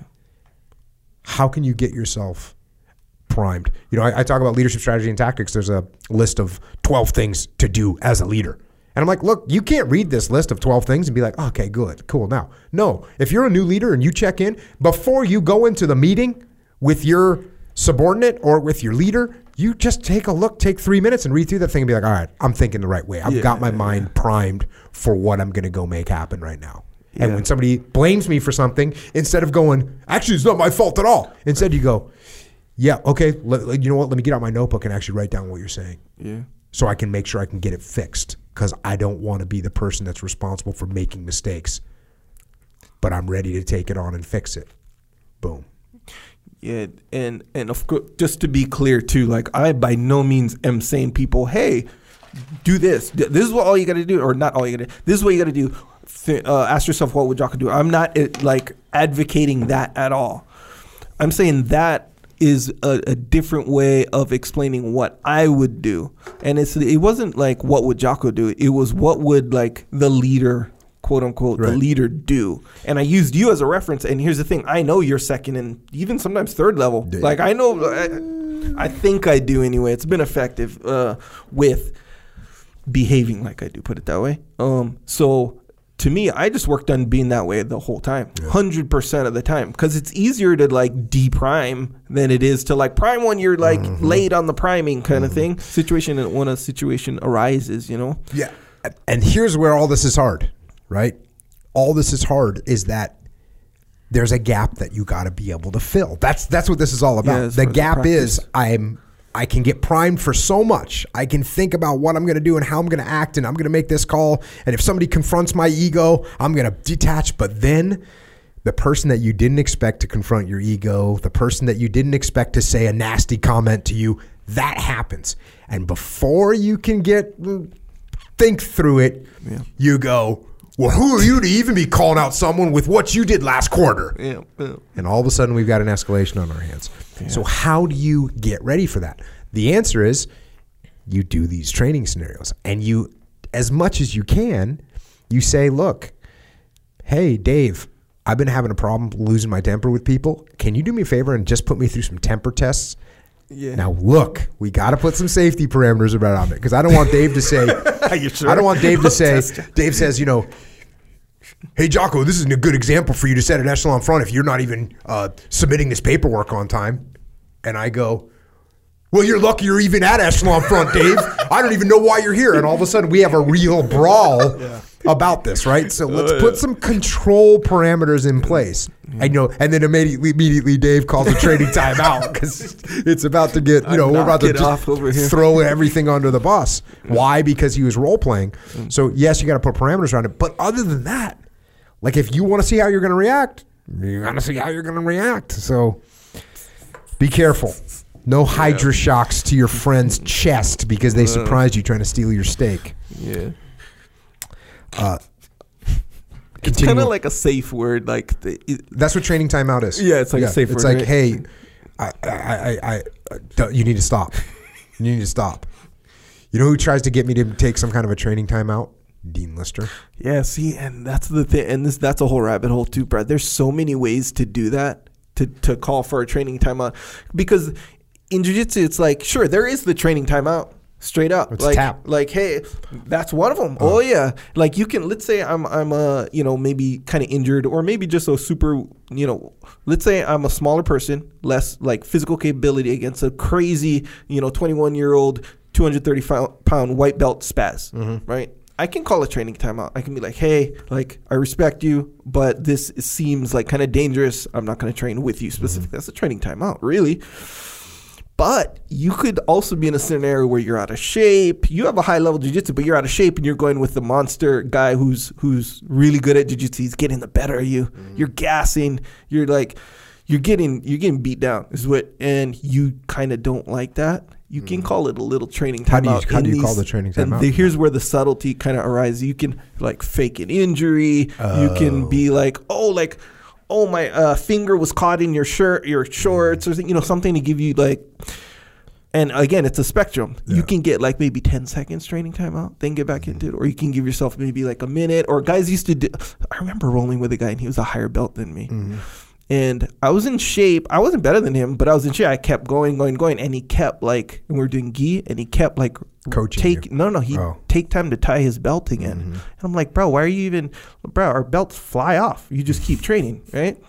He kept like, and the kind of like flagrantly taking like 20, 30 seconds to tie his belt, and he did like 6 times. That's a training timeout too. The only thing about, I think a training timeout is known and admitted to both sides. Like a training timeout, you're talking about little tactics, little sneaky little tactics to catch a breath. Brother, catch a breath over here. So it's a little bit different, but there are, I mean, tapping out is kind of a training timeout. Well, a training timeout would be like, actually, remember when you used to be claustrophobic? Yes, sir. Remember when you used to be more claustrophobic? Yes, sir. I do. You would kind of, your training timeout was, I didn't have a submission on you at all, but you would tap out and just say, there was a guy when I was at Team 2 that I used to train with, and he would get so mad, and he would just go, he would just be, just get off me, and then I'd get off, and he'd be like, God, and he would be so like mad at me as a person. For mad at you. Because I was putting the pressure. Yeah. Putting the pressure. Yeah, that was weird. Like when you would make it known that you were trying to make me claustrophobic, it'd be less claustrophobic. The most claustrophobic I would get from you is when like you'd be pinning me down, and it seemed like this was part of your like tactic to like slowly submit me. Like I'd have this feeling like, bro, I'm never gonna get out of this like situation, and I'm probably gonna die under here, kind of thing. But if you're like, one time, this is what you did. You were like, oh, you're better at your claustrophobia now. Watch this. Kind of, you said something along these lines, and then you put all your weight on me, and you put your feet on the wall. So all your weight was on me, and you're essentially saying whatever word you're using, you're saying like, yeah, like, how does that feel kind of thing? And I was like, bro, I'm not claustrophobic at all right now. You want to know why? Why? You were primed. Yeah. I told you I was going to do it. You were ready for it. You were ready with the resist. Yeah, and my mental state was kind of like, this is me against you now. It's not me against any claustrophobia situation. Like my mind, the battle was different. Yeah, huh? interesting. That is interesting. Back to the book. Marines need time to reflect on new learning experiences to exploit their lessons. Self-reflection internalizes experience and increases mental preparedness for employment across the range of military operations. So you got to think about what happened. A little thing about Madison here, and then on to General Al Gray. And the sum of what it's saying about, they're saying Marines need to make time to reflect in order to build understanding, exploit lessons, and be ready to adapt as situations change. So you kind of have to debrief, and you have to debrief yourself. Next section, the role of the instructor. Regardless of the location or position, Marine instructors are knowledgeable, skilled, competent, and confident in their abilities. Once again, this is a statement of fact. That's the way Marine instructors are. They're knowledgeable, skilled, competent, and confident in their abilities. Fast forward a little bit. Assessments. Assessments are employed to provide learners with constructive feedback so that they can further develop professionally rather than an arbitrary test score that does not capture growth or change. The most effective instructors use the coach, teach, mentor approach to provide learners with constructive feedback. You know, as we covered the code, the evaluations, the protocols, and I think I got asked. Somebody asked me, "Would you recommend doing this in a company? In a company?" And I'm like, "Yeah." The biggest problem with the Navy and the Marine Corps evaluation systems is that they're annual, so they're only coming out once a year. This idea here that you have to provide assessments more often than that. They don't necessarily need to be official, but you got to give people feedback. Fast forward, learners and instructors alike should understand that Marines learn because of their errors, not despite them. Isn't that a smart thing to think to yourself? Mm-hmm. Is that my employees, my subordinates, my kids, echo Charles, are going to learn because of their errors. Changes your mindset a little bit when the kids make a mistake. It's their turn to learn. Next section, technology in support of learning. Just as MCDP 1 confirms that war is a human enterprise and that no amount of technology can reduce the human dimension, the learning environment is also primarily based on human characteristics rather than equipment. Technology can support, expand, and individualize learning. It is one of the many tools to support learning objectives. So, look, it's a tool. Technology is a tool, but it doesn't replace the human element of learning. The conclusion here, battle is the ultimate conclusion of this section. Battle is the ultimate test of military learning, and training as Marines will fight is a time-honored Marine Corps principle. Train as you fight. In preparing for battle, Marines leverage the art and science of learning along with helpful technologies to enhance learning environments, tailor learning experiences, and provide constructive feedback to accelerate learning. There you go. And now we get into the last section of this. Chapter 4, the learning leader. It all just kind of comes together in this section 4, doesn't it? The learning leader. Leadership and learning are indispensable to each other. John F. Kennedy. The future operating environment will place new demands on leaders at all levels. Our leaders must have the training, education, and experience to meet those demands. And that's General Dunford, 36th Commandant of the Marine Corps and the 19th Chairman of the Joint Chiefs of Staff. And the last quote, throughout history, the difference between brilliantly performing armies and mediocre ones has always depended on a small handful of combat leaders. And that is Dave Berke's friend, John Boyd. Throughout history, leadership has been the most important thing on the battlefield. Small handful of combat leaders. When you're in a what's it called when there's a whole bunch of airplane in the sky? What are all those airplanes together called? Is that like a squadron? Is that a wing? Yeah. So if you're going on an assault, Navy, what do you call all those aircraft together? We'd call it an air wing in the Navy and Marine Corps. And if you're going, would you go on a mission? Like I would go on a mission with a SEAL platoon. You would go on a mission with an air wing. Yeah, if it was everybody, it'd be the air wing, and there's smaller components of that. You'd have like sections? a division, a section. That's right. You'd break them down, much like fire team, squad, things like that. Is it true, or is it also true in an air wing on an assault that a couple good leaders, good pilots can make a big difference? That is true. Oh, really? Absolutely. We're working together in pairs, basically. Is that the smallest unit that we're working in? Yeah, despite the fact that there is an air wing, there's a Marine Corps MAGTF air wing component, and the Navy has an air wing. The most common formation that we go out there is a 2, sometimes a 4-ship, but a 2-ship formation, we called it a section, is the most common warfighting element. When things break down into individual implementation, 2 is the minimum. And how many aircraft, how many sections would you roll out on a mission that you would train for at Top Gun? And the reason I'm saying that, like when you talk about you have multiple aircraft, like sort of the FTX scenario, the final training exercises, how many aircraft are going out? How many sections? Top Gun, the culmination of a Top Gun would be 4 sections, would be 8 aircraft. 8 aircraft going out to assault a target. Then some bogeys come out and they are going to try and bring it. And so do the sections have a overall leader? Yes.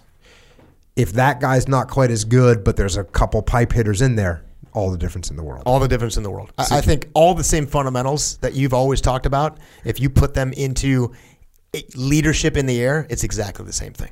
You do not have to be the mission commander to be the most influential leader in the formation.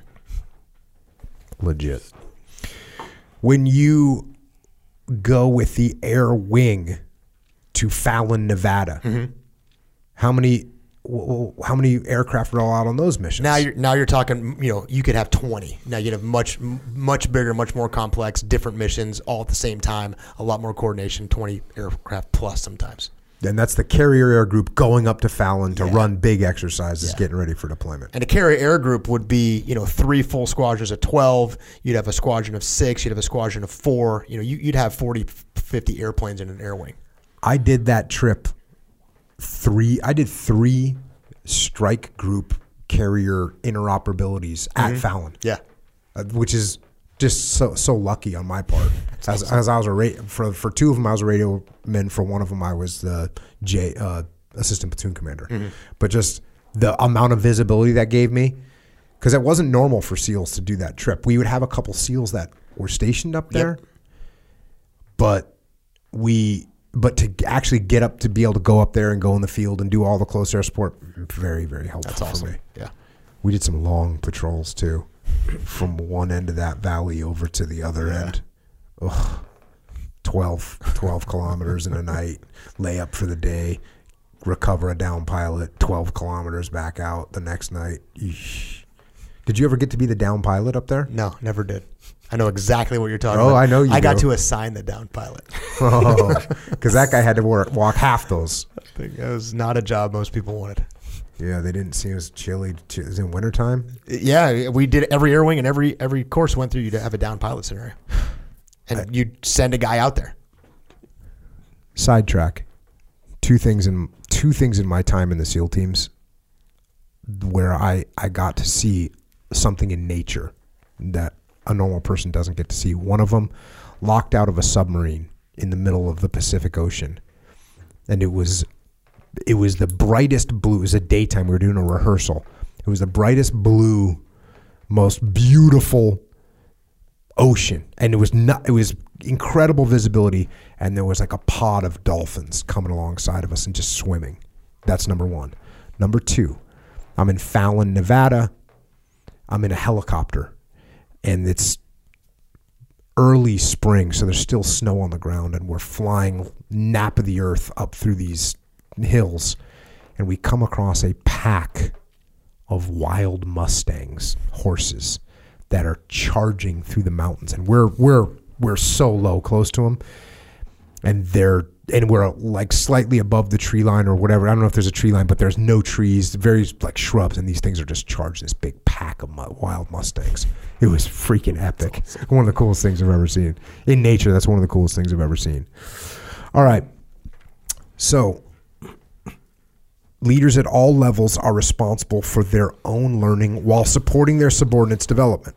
Each Marine is either a leader or a future leader, whether by rank or by their experience and influence on other. You know, that's something I said at the early musters. I think I say it at every muster, but I would say training is the solemn duty of the leaders. Because if you got some training command and they're not doing what they're supposed to do, you need to still do it. You need to make it happen. You're in charge of training. Yep.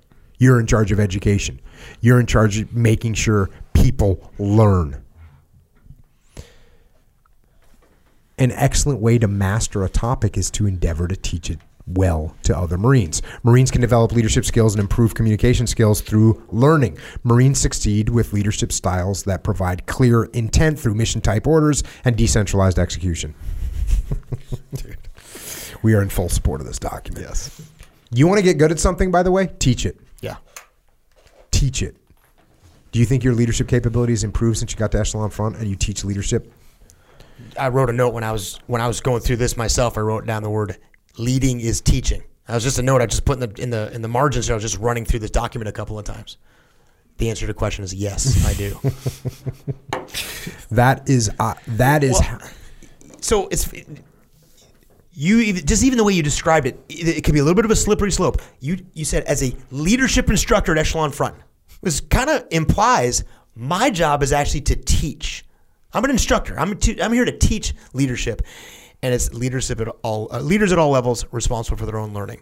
I assure you that at a minimum, it's equal, and the truth is it's probably tenfold in my favor.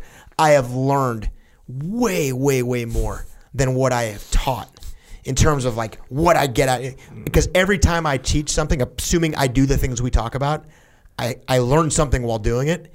And I've told you this a bunch. That's been the biggest surprise of my second career, was having to acknowledge of how much more there is for me to learn out there. So just that title, leadership instructor, if you have the word instructor anywhere in there, I was a Top Gun instructor, whatever it is, your job is actually to learn and then help impart that with other people, not just that you are the teacher. Yeah.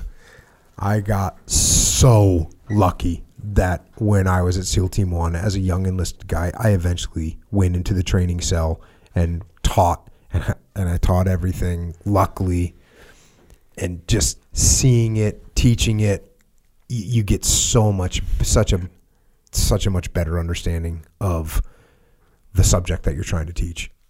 That's the coolest thing about being a student at Top Gun, is that Marine Corps sends you to Top Gun to come back to be an instructor just in your squadron. You don't have necessarily the title of instructor, but as a Top Gun graduate, especially when you're on the boat, if you're not flying, there's really not much else to do. So you're training. That's all you're doing. You're training. And so every brief, everything you're doing, it's on you. Now, that doesn't mean you teach all the briefs. It might be that you take a brand new guy and go, hey, you're going to give a brief on how the countermeasure system works in the F-18. And you, in my mind, I might know that thing like that. I could draw that thing out down to the, to the battery. But this guy doesn't know anything about it. But as a Top Gun graduate, you are responsible for either teaching or training every single thing that goes on. That is the coolest part about being a Top Gun graduate, is that you're the focal point of making sure the squadron gets trained. And so you get to be a part of all the training evolutions. How many Top Gun instructors on average would there be at a squadron? 2. Dang. If you were really lucky, sometimes you'd have a third patch wearer. Pretty common, 1, maybe 2. Yeah, they ended up kind of by necessity, but also just by design. It kind of ended up that when I was in the SEAL teams in the early days, you would go to training cell at a team. The team owned their own training cell, and you'd be in there. And if things worked out because you were whatever, you didn't have orders for a certain amount of time, or you had already done a bunch of deployments, they'd put you in training cell. And a lot of guys didn't want to go into training cell because, hey, why would you want to go into training cell? You're there to deploy. And I went into training cell as I was putting in my officer packages. So It was, hey, go in a training cell and they'll give you some time to get, because otherwise, it's what are you going to do? Do another deployment. Right. Of course, I'm going to go do another deployment. Luckily, the Master Chief faculty, he told us, if you want to get good at this stuff, you need to teach it. You need to come in here and teach it. And thank God, because that had everything to do. Because you're de facto detached when you're instructing, by the way. When you're watching guys do immediate action drills out in the field, or you're watching guys clearing rooms, you are de facto detached. You're literally watching them. Right. So you can see these mistakes, and if you pay attention to it, you can learn a lot from it. Marines hold a special relationship with each other that is akin to the relationship of mature siblings. They build each other up, share experiences, and hold each other accountable. This relationship begins with shared experiences in entry-level training and instills shared understanding of honor, tradition, and the importance of leadership. These are your brothers. Learning is necessary to leadership. Strong leaders promote learning in subordinates. Needs no explanation whatsoever. Thank you, United States Marine Corps. Foster and encourage, the next section. Leaders model and set an example of learning for the Marines in their charge by openly seeking out and pursuing professional development for all Marines, including themselves. In italics. Yes. Yeah. The number one person that you should be getting to learn is you. JP was reminding me the other day that at some point I said, hey, you need to start this was when we were back in the times. And I told him, hey, here's these websites. You should look at these so you know what's going on in the world. Just not even news, but more intel kind of driven websites. And I didn't remember. As soon as you reminded me, I remembered doing that. But that was me saying, hey, man, you need to know what's going on here. Mm-hmm. As stated in MCDP 1, which is warfighting, a leader without interest in or knowledge of the history and theory of warfare, the intellectual content of the military profession, is a leader in appearance only. Self-directed study in the art and science of war is at least equal in importance to maintaining physical condition and should receive at least equal time. At least equal time. You should be working out and studying the profession of arms. Leaders who set an example with their actions and words that learning is important for the profession of arms inspire other Marines to learn more about the profession and its application. Marine leaders prioritize learning for themselves and others, taking an active role to foster and encourage Marine learning.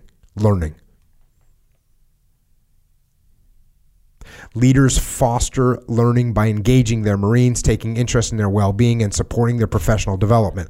Leaders are justifiably proud when their Marines succeed.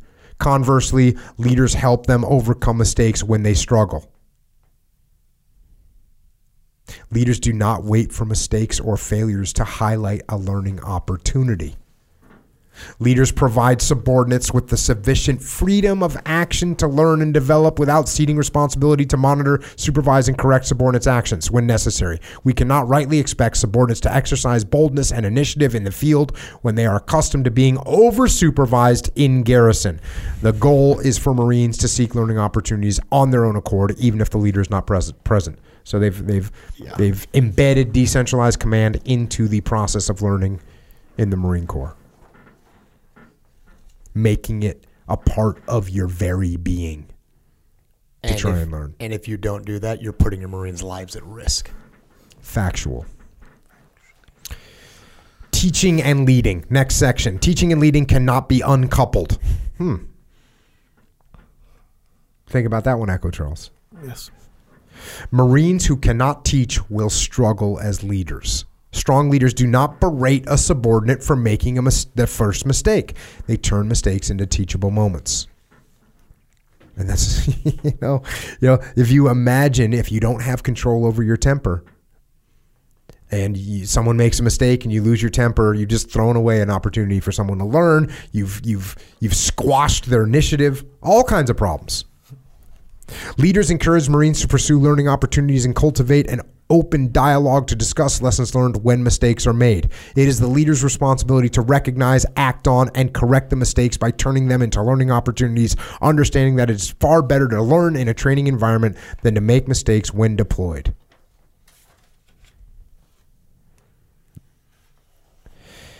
it's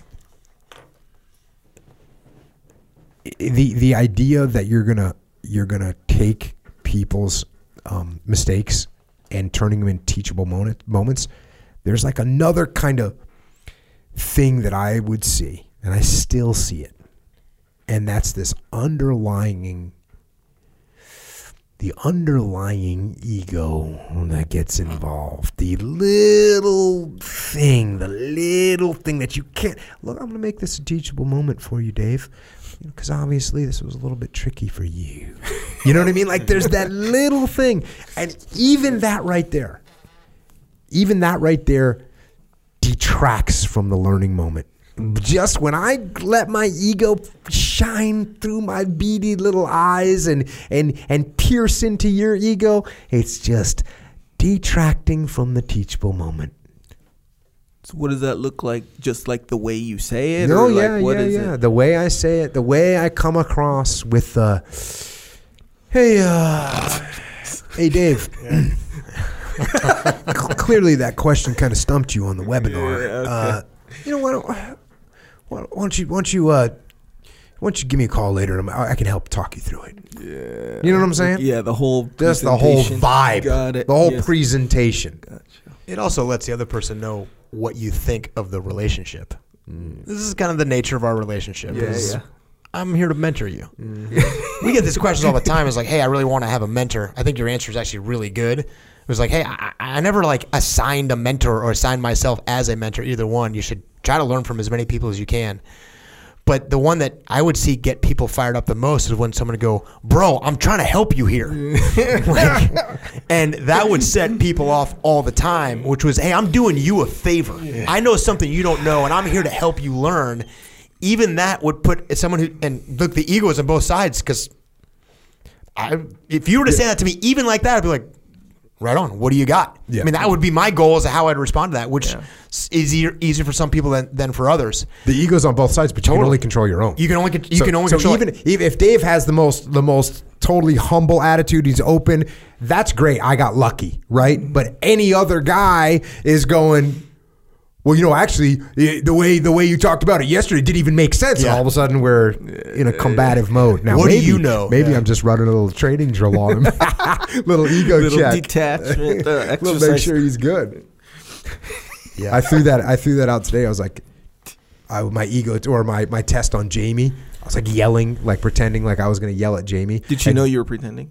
Yeah, well, I was just using it as an example. Okay, but Jamie was just smiling because she knows. Oh, I know factually that Jamie would be like, "Oh, okay, Jocko, I appreciate it. Let me go find out," because she would just de-escalate because she's dealing with this crap all day long. That's what she does. Yep. So she keeps it real. Really real.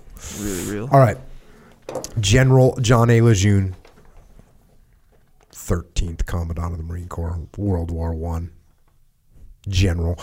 The relations between officers and enlisted men should in no sense be that of superior and inferior, nor that of master and servant, but rather that of teacher and scholar.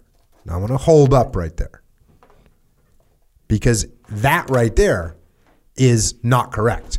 And if there's a second lieutenant in the United States Marine Corps and he's working with his gunnery sergeant, he is by no means, by any stretch of the imagination, the teacher to a student at all. It's the opposite, actually. That's right. So I think, if you were to take a look at this in present tense, it would read a little bit differently. It goes on. In fact, it should partake of the nature of the relationship between father and son. Again, that's not a great analogy, because unless you're now flipping it to the gunny is the dad and the second lieutenant is the son.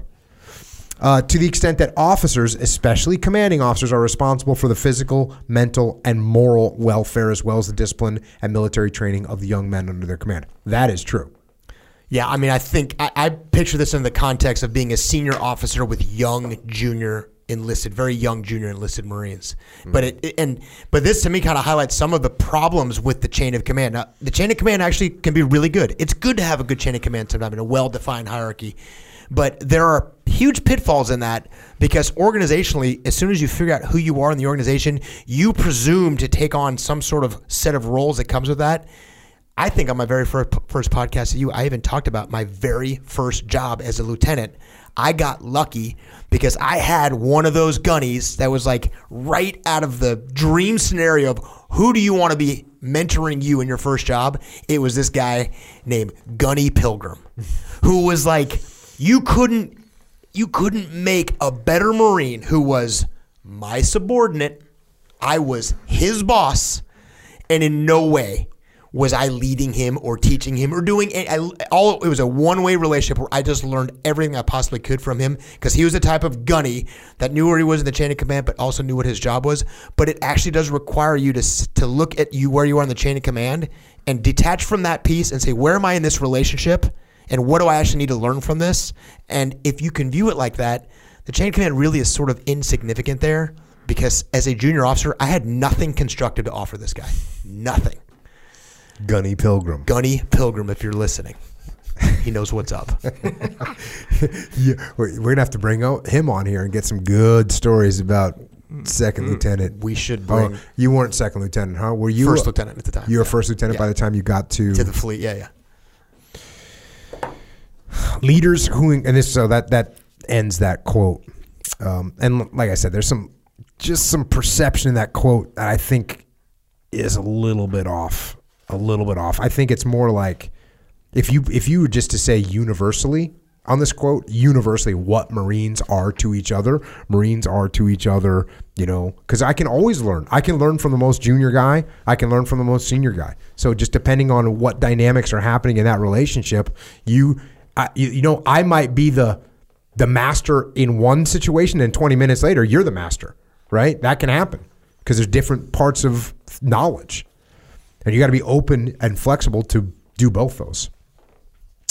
Continuing on, leaders who encourage an open discussion with their Marines about how thoughts and actions contributed to outcomes will have greater successes at teaching compared to leaders who simply point out mistakes for a Marine to improve upon without context or explanation.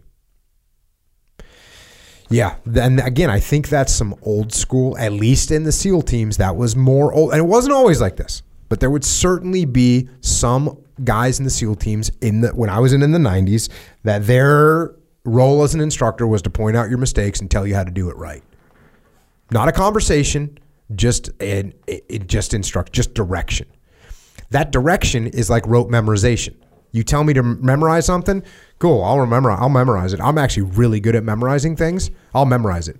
But what I really want to do is not memorize something. I want to learn how to calculate what to actually do based on thought.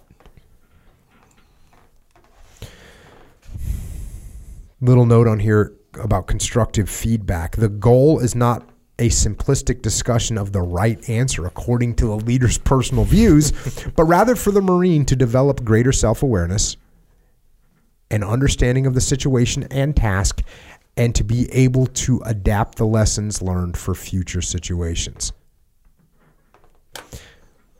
Again, not memorization. When I went to college, some of my classes were, I wanted to get an A on the test. Yeah, you said this about OCS as well. Or did you go to OCS or TBS? I was talking about TBS. TBS. Yeah, memorize this. You're like, hey, roger that. I will memorize this. I will make flashcards. I will memorize this. And it would have been so much better if every minute that I had spent memorizing things, I was actually having a legitimate conversation about what the meaning of these things were. Learning the material. Yes. Yeah, totally. When I went back, we talked about, I think it started with the first one when we did warfighting, or whichever one we did, the first Marine Corps doctrinal pub you and I did together, was when I went back to start reading these again, and we've read a bunch of them. I read this last one, I was like laughing. I had so much fun reading this. I had no fun reading these pubs. I read all these pubs at the basic school, all of them.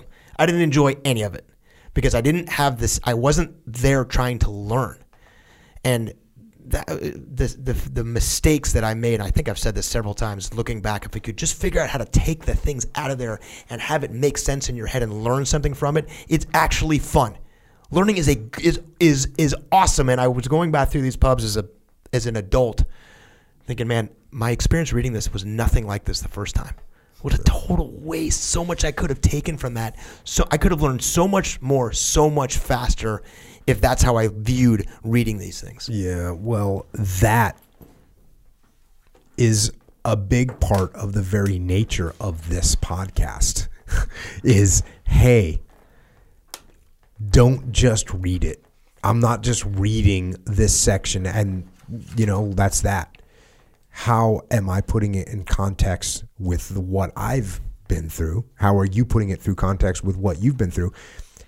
And then how can someone that's listening take that and tie them together and say, okay, yeah, there's, as soon as you hear me read from a book and then say, oh, that reminds me of, I'm just at that moment in time giving you another angle, another piece of context, another way to triangulate that idea in your own head, which is what makes it worth. Otherwise people just grab the audiobook or just read the book. Yeah, cool. I read the book. For me getting, of course, more out of it than anybody, because I'm reading it and thinking about it and then overlaying and then getting feedback about it. So it's a exponential learning. It's an exponential pressure on my brain. Very lucky to be in that situation. Continue on. For example, providing topic areas for discussion using the Socratic method, asking and answering questions to simulate critical thinking, draw out ideas, and identify underlying assumptions during debriefs rather than simply criticizing Marines' actions can be much more effective in fostering learning. Constructive positive feedback makes learners aware of what they did correctly, reinforces desired behaviors, and identifies areas to improve. Negative feedback that unnecessarily tears a Marine down seldom leads to effective learning and can stifle initiative. It's a different mindset. This is the type of thing, Echo, when you're talking about priming, and priming your brain. If you're in an instructor situation, just reading that right there before you go and instruct your class is going to help you. It's going to help you teach, and it's going to help them learn. The next section, oddly enough, is called humility. That's the name of the section, by the way. It's just humility. When you are a 15-year-old kid and you are thinking about which branch of service you are going to join, and then you are very rapidly coming to the conclusion that the best branch of service for you to join would be the Marine Corps, you are not thinking about humility. No. You are not thinking about humility. You are thinking, we are the best. The Marine Corps is the best. I'm going in the Marine Corps because they are the best. There's no humility in that whatsoever. And you end up realizing that that's wrong. And one of the things that makes the Marine Corps great and makes any organization great is humility, which is why they have a section called humility. Here we go back to the book. All Marines, especially those in positions of leadership, can learn from anyone if they are ready and willing to learn. However, ego can hinder learning. Commanders, other leaders, and instructors learn from the Marines in their charge while also leading those Marines to learn. So this is what we just said. I can learn from anybody. I can learn from anybody in chain of command. Leaders recognize that humility is a part of the career-long learning process. The best leaders at the highest levels recognize that the more they learn, the more they need to learn.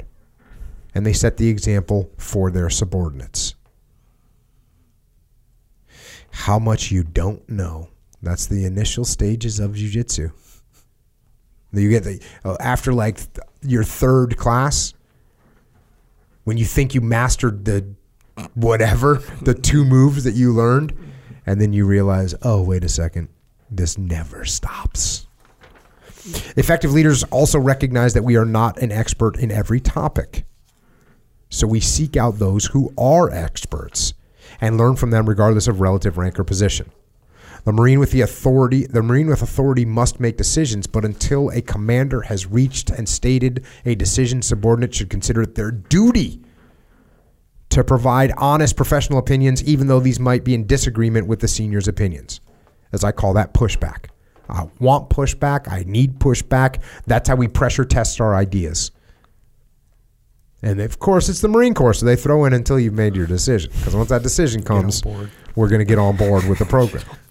Hey, what if it's illegal, immoral, unethical, We're still going to push back. What if it means, hey, we could get a lot of guys killed here unnecessarily? We're still going to push back. Leadership, strategy, and tactics cover that whole thing in ad nauseum. When we were at Top Gun, one of the things we had is something called a standardization board, which is like all the senior instructors get together to make these really hard decisions, big decisions that had to be made. And as you might guess, you get 26 people in a room, all Top Gun instructors, all kind of the top of their game. You'd have really, really strong opinions. And I think what stood out to me with this comment isn't like the idea, hey, I've made a decision, I want you to get on board. It's once we've actually gone to the mat, hashed this out, we've talked everything, and we've made a decision, what I need you to do is be on board. Not that you can't dissent, but what I can't have you do is walk out and be like, yeah, we're doing this. It wasn't my idea. This is really stupid, but that's what the boss said. Is not the same as, hey, we all argued. We put it out there. Maybe we went in a direction that isn't what you wanted, but it's still going to work, and it's a good idea, or we can still do this. And you come out and go, hey, listen, this is what we're doing. This is why I'm on board with this. Those are two very different things. So questioning those things, there are certainly times to do that. But just because you didn't get your way doesn't mean that it's wrong. It actually might mean that you need to just get on board because you might be the one that maybe you got something to take from that. So when we have these stand boards, kind of the standing rule was when we're done, if you were on the losing argument, that doesn't mean you walk out and go, yeah, well, I lost that argument. This is stupid. I'm going to do it, but I'm not really going to do it. I'm sitting here. I was kind of racking my brain over here, thinking about why is it that in my experience, was rarely that I can even remember in a situation where I was saying, hey guys, here's what we're doing. Why is that? Why is it that throughout my career and life, so seldom that I can't remember an example of where I said, hey, listen, this is the plan we are going with. Why is that? I'm sitting here trying to rack my brain, and it's pretty obvious. And it's like this. If Dave comes to me with his idea, and his idea sucks, it's very easy to explain to him that his idea sucks. And he goes, yeah, you just poked 14 holes in my 15 ideas. So obviously, that's not squared away. So that means, it's pretty easy to win an argument when you are that right. When you are that right, it's pretty easy to win an argument. And I'm decent at arguing. So if Dave comes to me with a crappy idea, it's not hard for me to go, yeah, Dave, I get what you're trying to say, but this, and this. And Dave goes, oof, okay, I'll go back to the drawing board. So that's one reason. Because when I'm right about my decision, it's because you're freaking just wrong. You've come in with a bad idea. So that's half of the solution. That's half the reason why I'm not saying, hey, everyone, no more discussion. This is what we're doing.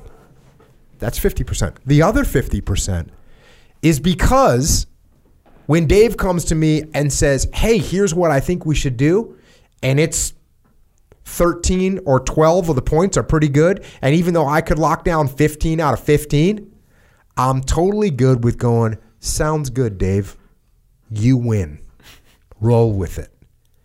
And what does that mean? The amount of times, because otherwise if I say, no, Dave, my 15 points are better, and you're like, no, my 13, and we get in an argument about it, and finally I say, shut up and go do what I told you to do, and now you go do it, and you resent it, and you're pissed off, and whatever. But 50% of the time, or 50%, the solution for me is, hey, you're so wrong that you can't argue with me. And I don't say that, but I just point out all the things, and you go, yeah, good point. And you're not gonna fall on your sword when you are just blatantly wrong. People don't do that. Even the most dug in person, when they get shown the 19 reasons why they're wrong, they retreat. So therefore, we all go out with the same plan. Or you come with a plan that's freaking close, and I go, sounds great, man. Let's execute. Coming down the chain of command, meaning how many times did someone tell me, hey, Jocko, shut up and do what I told you to do? Again, racking my brain a little bit. Can't think any off the top of my head. Why? Same thing. Most of the time, when my boss had a bad idea, I was able to articulate and convince him of a new way of doing it that made more sense, or I was able to say, you know what, that'll work.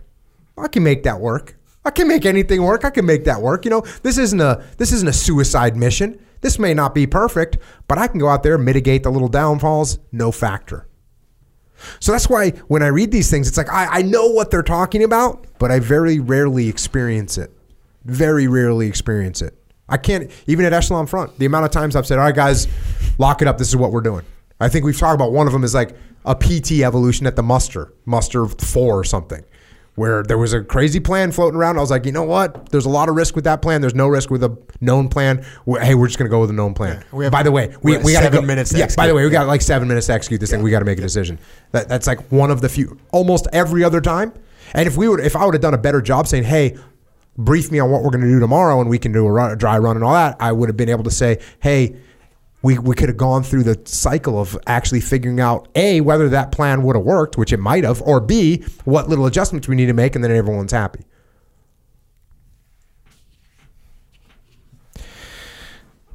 This mentality of open discussion so by the way, all this revolves around open discussion, right? All this revolves around me listening, you talking, you listening, me talking. It all revolves around that.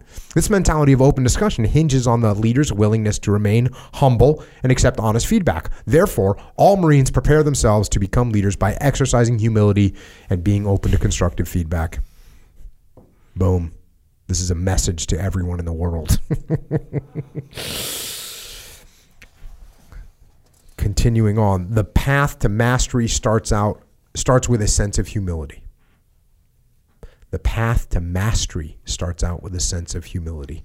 Marines recognize that they do not know everything and therefore must remain humble as they pursue greater understanding and competence. Marines should always recognize that there will be more to learn, and they must embrace their curiosity in order to continuously learn. Curiosity will lead Marines to knowledge required to fill their own gaps in experience and improve their skill set. And that curiosity is tying back to what I started this whole thing off with, me like wanting to know a better way. Is there a better way to do this? Is that tradition right? Is that standard operating procedure correct? When a Marine begins to feel more confident, it is because he or she is closing the gaps between their goals and their actual capabilities. Reaching a goal along the path to mastery is an indication that it is time to move on to a more challenging goal. Boom.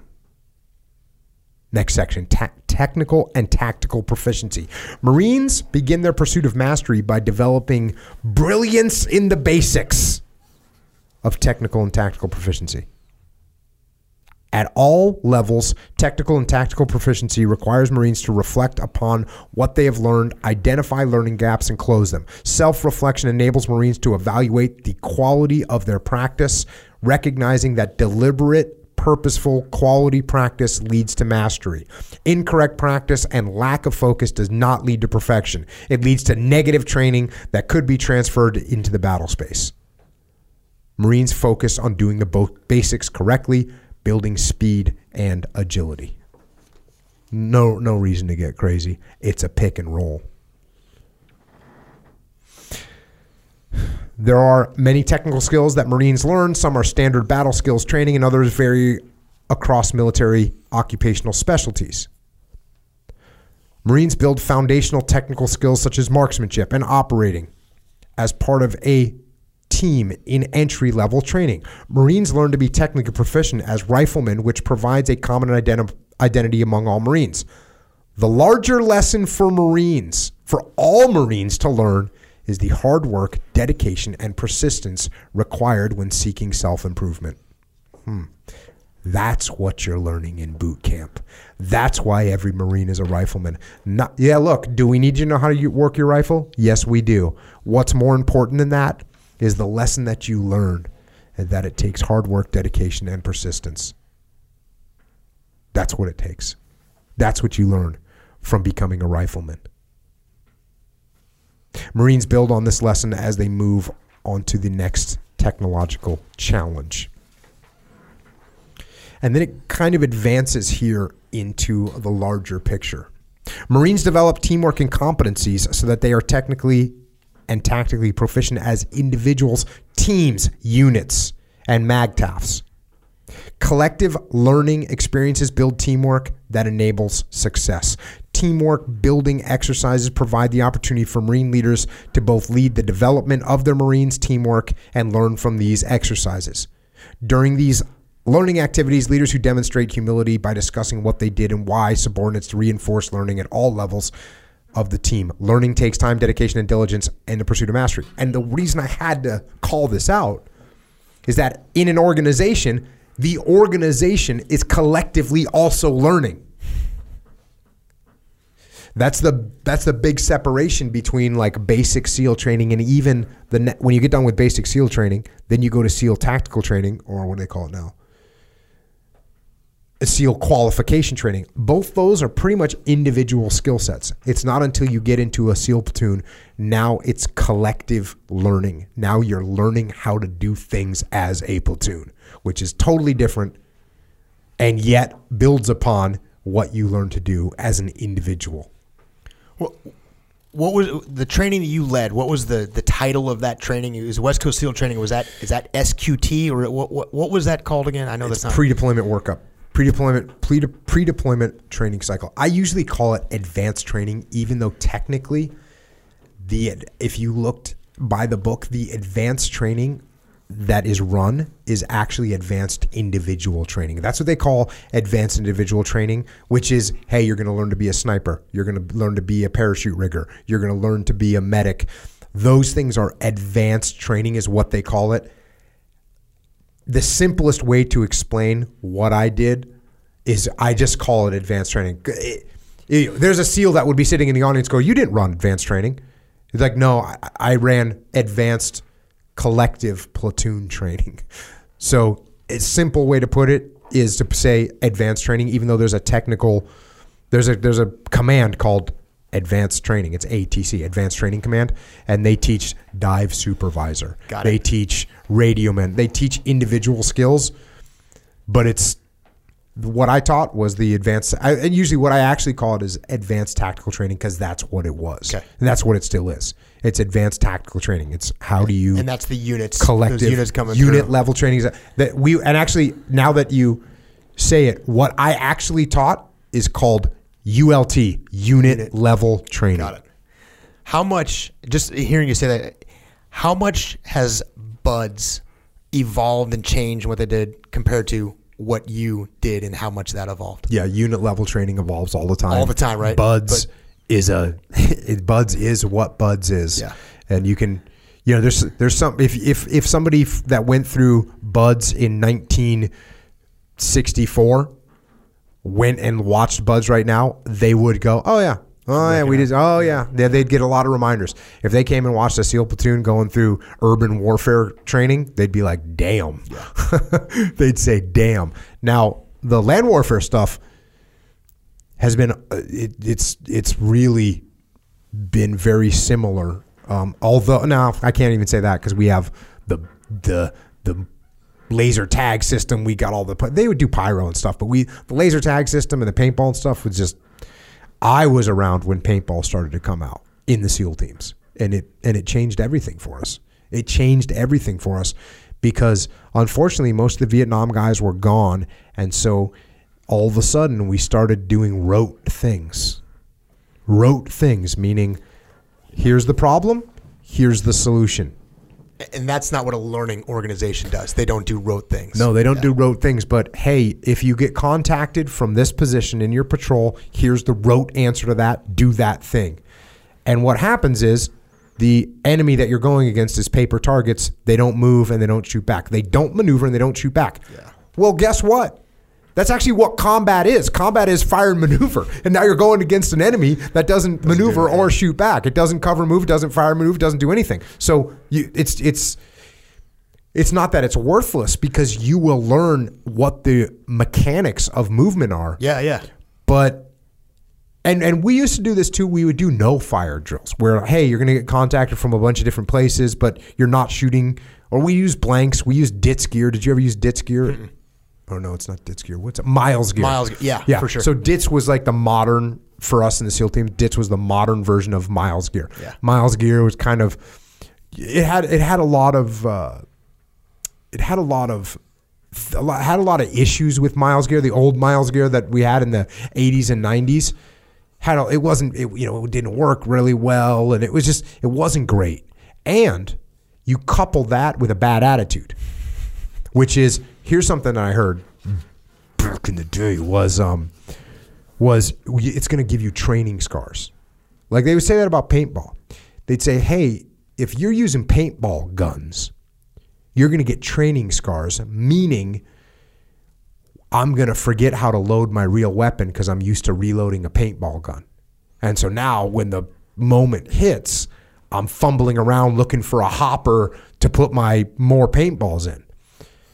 We can't do it because of that. And what that essentially does, unfortunately, throws the baby out with the bathwater. Mm-hmm. Because the training scars that you get from only fighting against paper targets are worse than the training scars you get from having to use a different weapon to run these scenarios. Yeah.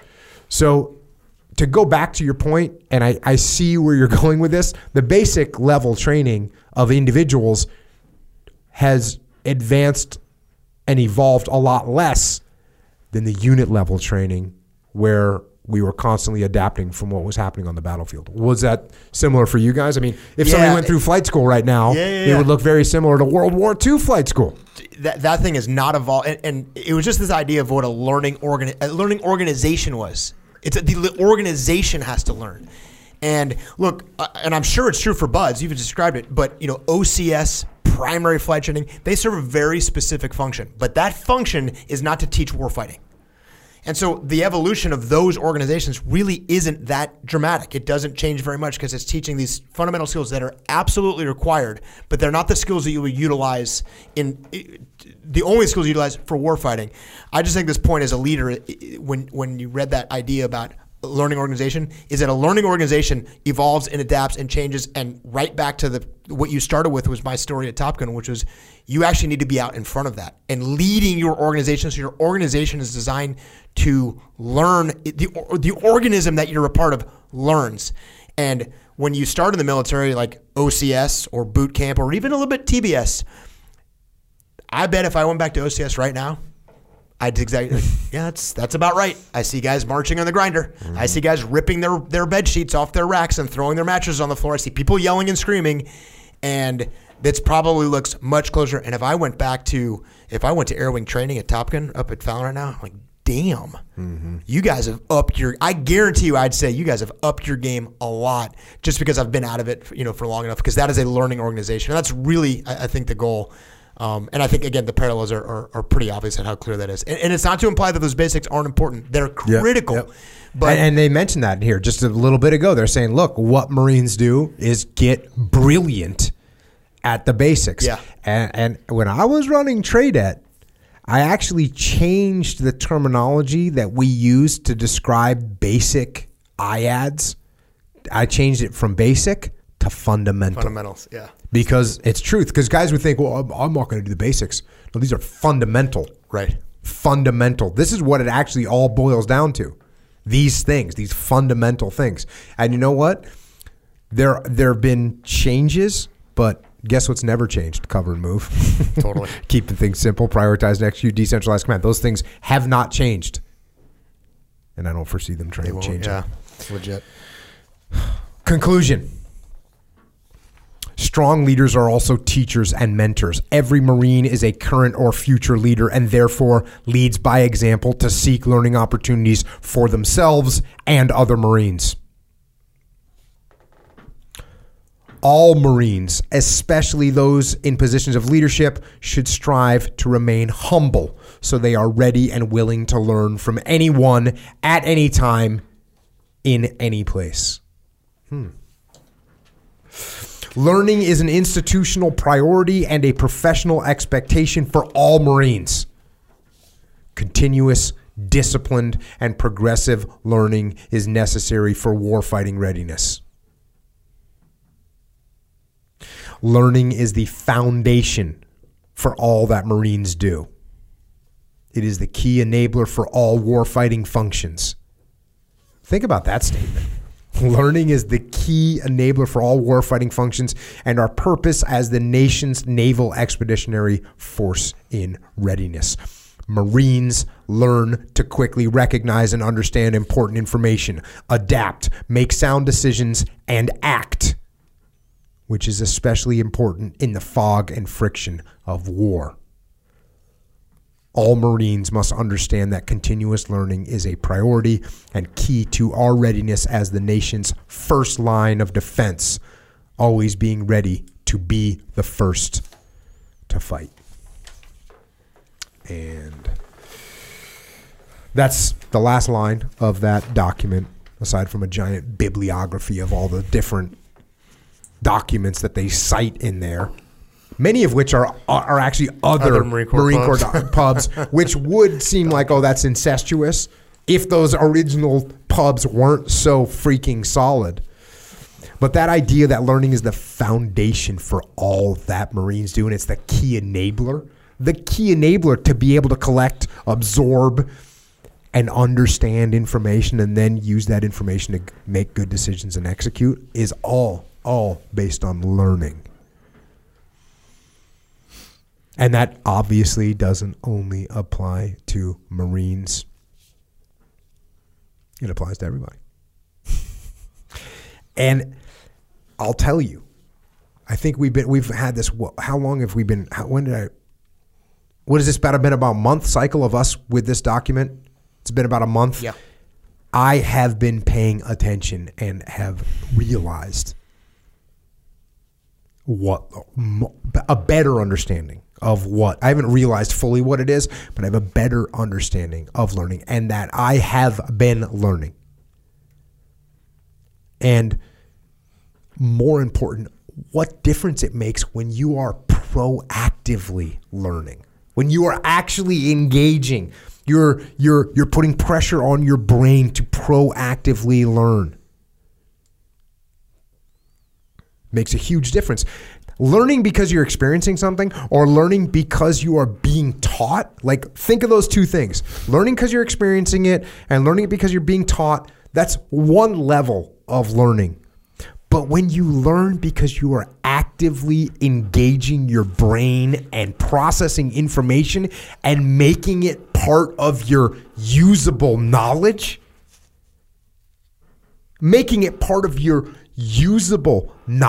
hey, I'm not just taking this fact and storing it in there and not being able to take it out and recollect it. Not only recollect it, because who cares about recollecting it, but taking it to apply it to a problem and solve a problem or use it. Look, what are the chances that you come up with a problem that fits this thing that you learned and it's an exact fit? No, you got to take 6 different little elements that you've learned, actively learned. You've engaged your brain and you apply a little piece there and a little piece there and a little piece over there.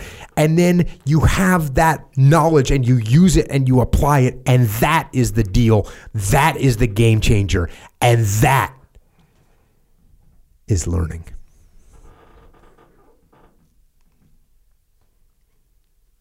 We're pretty fired up about learning over here on my side. Echo Charles. Yeah, you make a good point with, like, how you say usable knowledge, as it were. Totally different thing. So that's weird because, okay, so you don't remember when you're in school? I don't know. Dave Berke, were you a good student? I was okay. You seem like you'd be a good student, as opposed to say. No, I was not a troublemaker. Yeah. I was quiet. I did well in school. I did not work very hard. So I wasn't like a studious guy. I didn't like try hard in school. Right. Okay. So for lack of a better way of putting it, maybe just happened to get good grades kind of thing, given kind of who you are. You could say that, I guess. Sure. I'm going to say that. But I will also say, Jocko, what? Were you a good student? In high school? Yeah. No. Okay. So a lot of, it seems like in school, you know, hey, learning should be fun, which you said, by the way, today. Learning should be fun, right? I've heard that before. Learning should be fun. I'm like, true dang. statement, actually. I like it. As an adult, I think we can realize that a little bit more, especially when we're into learning. But you know how, like, when you're in school, they're like, yeah, learning should be fun. You're like, well, I'm doing it wrong because this is super boring. You know, like playing at the park is fun. The slide's fun, Recess is fun. Lunchtime fun. Learning part, not so much. Pretty boring. And this is what I think is. This is why I think, because it's not usable knowledge in your brain. It is long term. That's the for problem. sure. But you don't feel it. You don't feel that. I'm going to let Jocko talk because actually I'm not. I'm going to say something because it might be kind of what we're thinking. I just said I had fun reading this. I had fun reading this book, this pub. I had fun doing it, which is kind of crazy to think about because the first time I did it was just purely a chore. I actually think learning is fun. So I do stuff with my kids. I got a 6-year-old boy. Like, we are doing things now. He's able to do things with his hands and build stuff, and he's learning things, and he's having fun doing it. It's what is the problem is that the inability to make the connection that everything they're learning, even the ones that feel like a chore, if I could somehow convince my kid, listen, buddy, I know it doesn't make sense right now, but you will one day make the connection between this and other things. If I could, which I can't do because he's 6, if I could help him make that connection, he would be much happier learning things that don't make sense as to why he's learning them. It's the inability to make the connection. The thing of it is that you said something a minute ago, like, since I cracked this thing open, and I said this to you a little while ago, hey, dude, this is coming out. They're about to publish this thing. Even in the last month, I am looking around and seeing things that I've been looking around and seeing in my entire life. And that's because I can make the connection between learning things and how it creates not just the usable knowledge, but how it makes my life better and helps me be better at what I do. It isn't that if you could make that connection for your kids, and I think that's the hardest part for me is, hey, bud, we can't just all do the things that you're enjoying. We got to do some of these other things too that are important, but I promise you they'll have value and meaning. That's hard to make to cross that bridge and make that gap for a 6-year-old. But I've never seen anybody who learns something not enjoy learning it once they figured out what they're doing. Yeah. You were so close. So close. So what do you got? So close. You were so close to just taking my thunder away. You were so close. I'm glad I gave you the opportunity to attempt. And you were dancing around it. You were dancing around it. And tell me if I'm wrong. Well, I was thinking, and I'm like, man, I'm going to start saying something he's going to say. And every time I try to say something he's going to say, Echo says, if you could say it like him, it'd be better. So I should have just followed my instinct, which is to say nothing. You were dancing around what I was thinking. Okay. Which is this. You're saying, hey, you've got this thing and you can't make a connection in the future. I'm gonna take that one step further. Imagine this. Which I thought you were going to say is the key phrase. And then I thought you were going to say is the key phrase. The application of knowledge, actually being able to use it, is where that connection gets made. So when you teach your son how to do something that he can apply immediately, that's fun. Imagine if in jiu-jitsu, what you had to do was do an arm lock on a grappling dummy. Right. That's what your lessons were. Would that be fun? Right? Marginal. Okay, since you're not want to give me a solid answer to that, what's more fun? Arm locking a grappling dummy or arm locking a training partner? Let me ask you this. How many arm locks have you done on a grappling dummy? 1. Okay, how many arm locks have you done on training partners? 1 million. Exactly. So what you said, Dave, totally accurate. And I think where that connection actually gets made is when you have the opportunity to apply that knowledge. So if you teach your kids something and all of a sudden they go to the store and you go, hey, it's 78 cents, get out the coins. And the kid gets to take out 3 quarters and 3 pennies and put them on the table, and he applied that, and you give him the nod. Yeah, right? And he got to apply that, and boom. Yeah, the cashier goes, thank you, son. Yeah.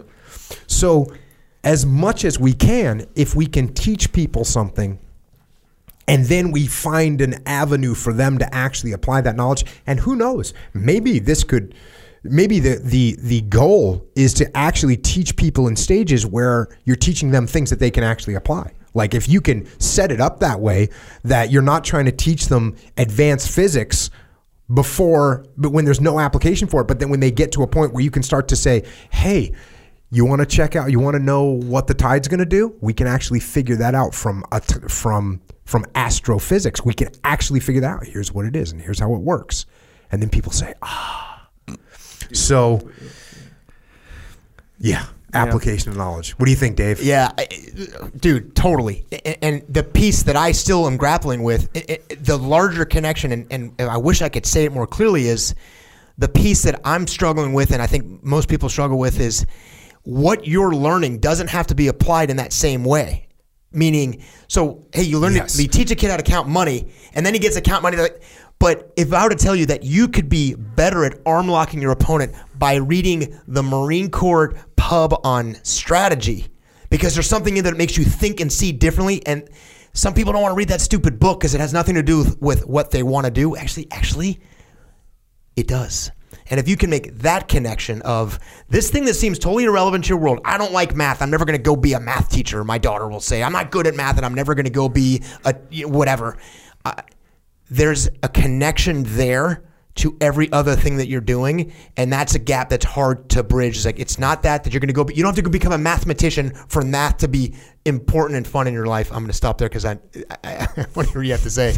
But that's the gap that I'm talking about. Well, that's the original idea of the thread, right? The original idea of the thread is like all these things are connected. Totally. And if you realize that they're connected, then you'll understand them better, and the better you understand this scientist from 1820, the better you'll be able to relate to this artist in 1904. Like, those things are real.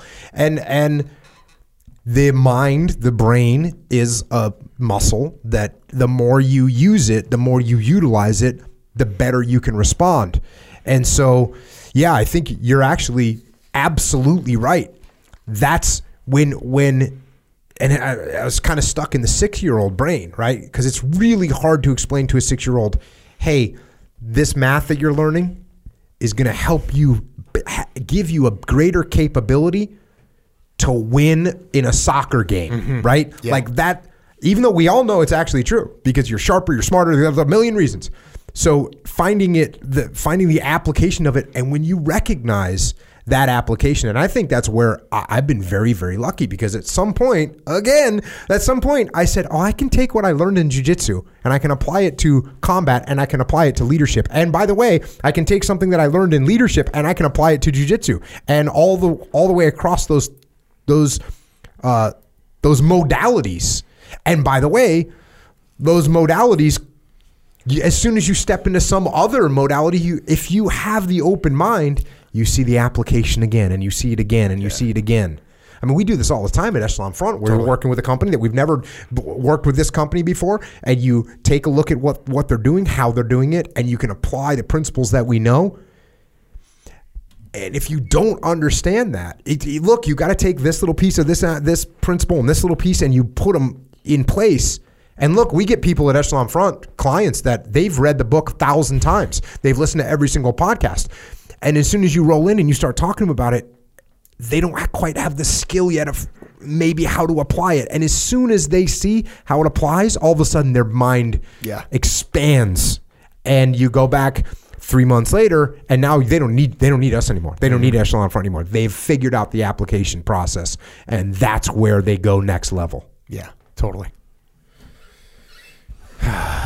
Speaking of learning, Echo Charles. Closing the knowledge gaps. Yes, speaking of closing the knowledge gaps. By the way, don't hide them. Hide knowledge gaps. You know what I think is fun as an adult, I think more. So like when you're young, and maybe this has to do with part of the brain, maybe not. I don't know. But from what I hear, it does. When you're young, everything is short term. Everything. True. Like the long term, the brain has a hard time to comprehend that, So like you'll get students, like young students or whatever, who get really good grades, but that tends to be because their goal is to get good grades. It's not to like learn math so I can apply it to life necessarily. Maybe that's what they're told, maybe not. But as far as their actual like desire to learn the math, it's like to get good grades. Trey, you ever done? Okay, so I taught my 3-year-old how to shoot a slingshot, right? How to what? Shoot a slingshot. Check. So I shoot a slingshot. You watch a 3-year-old boy, by the way, probably girl too, but shoot a slingshot at a bottle in front of a 3-year-old. They're going to think it's the most awesome thing in the world. And then you say, oh, yeah, you try. He doesn't know how. He doesn't know how to put the thing in. He gets all mad or whatever. I teach him. He's focused on that thing like, man, I'm going to learn the world's solutions This is right the now. best thing This is ever. the best thing in my life, and I need to learn this. Try teach him how to like memorize the alphabet. He'll be like, bro, I'll listen to you, but bro, I'm not into this right now, you know? It's just night and day, you know?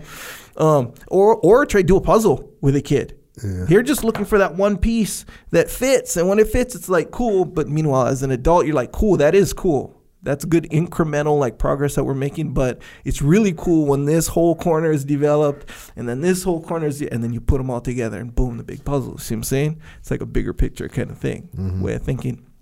Anyway, that's why I think, and then not to mention when you're an adult, what you're learning tends to be something you chose to learn. And that's already, you're just already going on that path of fulfilling like little gaps in your knowledge that you need to be filled, you know, so like actionable knowledge kind of thing. It's already going to be set up like that just by the very nature of you choosing what to learn. See what I'm saying? Yeah, that's why it's important for parents, teachers, human beings to try and get the kids to recognize what that thread ties everything together. The long, because if we're learning for short term, we're learning for short term, and it's hard to see where it all ties into. Yep, it's true. With that, so speaking of long term, short term learning, what do you got for us, Echo Charles? If you have, I'm gonna go with the knowledge gap situation. That really, because that's a big one. Hiding knowledge gap or closing. Exposing. Oh yeah, exposing gap. And therefore closing. Closing, yes. So, jiu-jitsu. Let's face it. I don't need to learn how to fight, right? Because I don't fight. Yeah. Here's the thing. If that knowledge gap is exposed in the real world, you can have a problem. We are going to have a problem. So let's close that knowledge gap. We're going to take jiu-jitsu. When we take jiu-jitsu, what do we need? Jiu-jitsu training gear. Mm-hmm. Gi if you're doing gi, rash guards if you're doing no gi. Okay, so we're getting all this stuff. There's more stuff, by the way. Originmain.com. That's where you can get your gis. Best gis in the world. American made, 100%. Are we back making jeans yet? We are making jeans. We are back in the game. Jeans are being made. Good. You can order them, and you will get them. We're making, so if you don't know, we started making masks, face coverings actually, because we don't want people to get confused and think that this is an N95 masks. They're not, but there's recommendations from all kinds of people, including law enforcement, that will fine you here in the state of California if you're not wearing a mask. No kidding. Yes. Is that under certain circumstances? You're outside. Started May 1st. No kidding. Yeah. So anyways, at Origin, we started making masks so that people face coverings. So if you want to get those, go to originmain.com. You can also get a bunch of other clothes, including jeans. Yes. You can also get, let's say you're in lockdown at your house. Yes. You didn't have a gym. No gym. Your gym is shut down because of COVID-19. Yeah. Now you have no weights, no gym. What are you going to do? Well, you want to work out. You want to train. Guess what you can get from Origin Main? 2 items right now. One of them is a plyo box, right? Mm-hmm. You want to get your jump on. Yep. And there's all kinds of things you can do with a plyo box. You know what I do with a plyo box? Push-ups. Yeah, push-ups. Yes, jumps. Yeah, all that stuff. You know what else I do? Stretch. Oddly enough. Sure. It's one of those things. You use it to get yourself in positions that force you to stretch. And I am not a good stretcher. Yeah. And then we also have something known as the burden. The legendary. The burden, which is what would you say it is? A leather kettlebell. It's a leather kettlebell. So it shows up to your house with no weight, and then you can fill it with whatever you want to fill it with. My recommendation, actually, pennies. Go to your bank. Go to your bank and get $50 to $75 worth of pennies. Yeah. Load them into the burden. So stitch it up. Not stitch it, but you tie it up. It's like shoelaces. Yeah. And then you got about a 30 to 40 pound kettlebell, depending on how much you fill it up. Yeah, dang, that's a good idea. Pennies are heavy, man. Pennies are heavy, and they're readily available. Yeah. They have them at the bank. Yeah. There's going to be a run on pennies in America. They're going to go up in value. Yeah. You know, they're going out. They're phasing out pennies. They were. Well, Do they even have them at the bank? Yes. They do. They do. Yes, they do. I heard like 5 years ago that they were straight up phasing pennies out of the whole game. The cool thing, 40 pounds might seem light for a kettlebell. If you've never used a kettlebell before and you don't work out, you're going to be surprised. 40 pounds is heavy, is more than you're going to have to go lighter than that. But dealing with the burden, because it's pliable, it's actually harder to use. It's harder to work with than a kettlebell. Yeah. So, like, a kettlebell is harder to work with a barbell because it's odd shape and it's whatever. Yeah. This is one step even harder. Oh, yeah. So you can get really kind of savage workouts just with the burden. Yeah. Yeah, that makes sense. Because it's like, that's the whole thing with like sandbags or, that kind awkward. of thing. Yeah, the awkward is like working more your muscle. Yeah, Do you have a burden, Dave? No. Oh, dang. Your relationships must not be very good right now over at Origin. Well, it's a hot commodity. That thing is good, man. Well, we sold out immediately, but we got more leather. So we're back in the game. Making them happen. More burdens. Yes, more burdens for the world. Yeah, that was good. Carry your burden. Oh, yeah. Also, boots. We're back doing the boots thing. Do you have boots, right, Dave? No. No boots either. No boots. Very bad relationships over Either there. that or they know me really well. You're Why not you don't wearing wear boots? that many Probably not wearing boots. Oh, check. Yeah, it makes sense. Yeah, well, you won't wear boots like just around. No, I don't wear boots just around. No, Yeah, but when I go on the road, I only wear boots. Good. Yeah, cool. Makes sense. Everything at originmain.com. Also supplements. If you are not keeping your joints in order, you're not going to be happy. Big picture, because after a while they jam up. Trust me. So yes, joint warfare from Jocko. Joint warfare. Super krill oil. Mm-hmm. Also, we have the discipline. Keep your mind in the game, your brain in the game.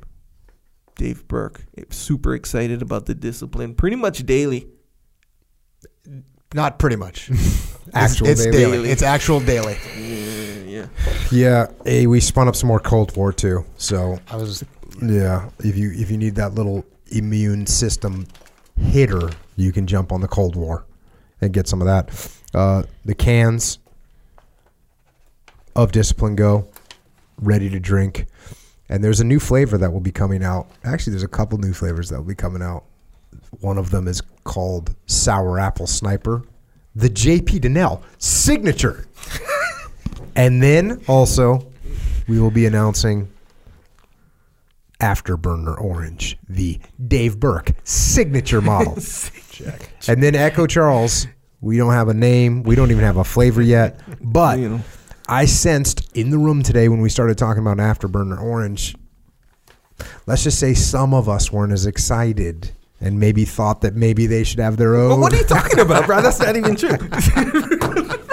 How do you put that on me? That's not true. It's not true at all. I think you need your own flavor. All right, That's there you what go. I'm Well, thanks, bro. Yeah. But yes, these Hey, are. FYI, I got a sample of the Sour Apple Sniper. It's delicious. Dude, Yeah, I got it. it is so good. And I did my first 2 samples of the Afterburner Orange. Mm-hmm. Right now, that Sour Apple Sniper, they've dialed that thing in. That thing was good. Yeah, it'll take some iterations. Yeah. I've done 2.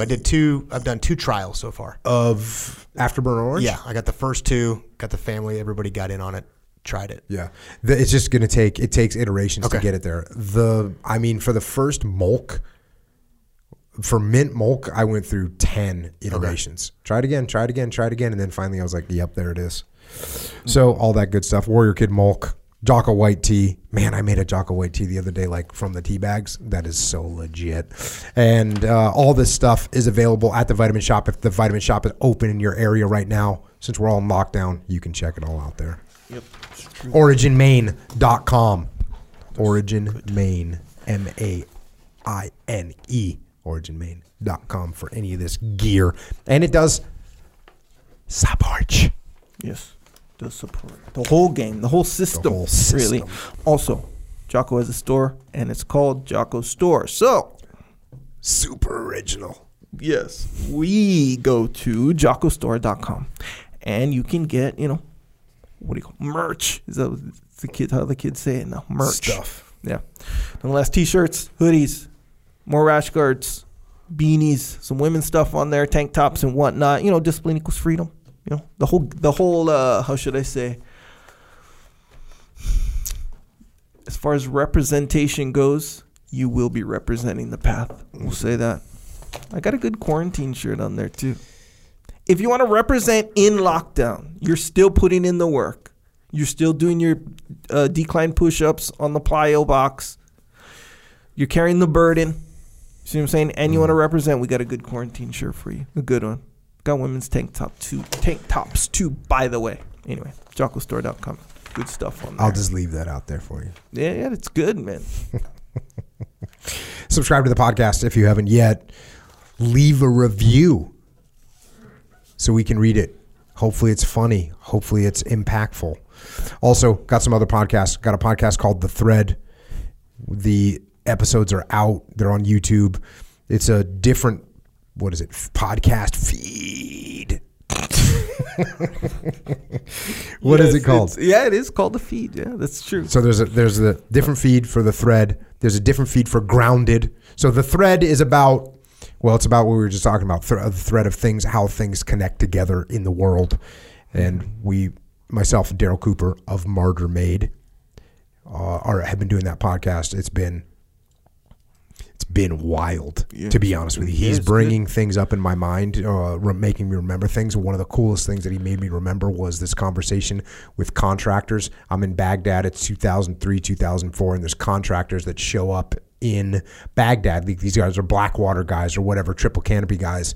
And these guys come in to our compound, and they just kind of arrived in country. And a couple of them are former SEALs, probably in the 90s, no combat experience.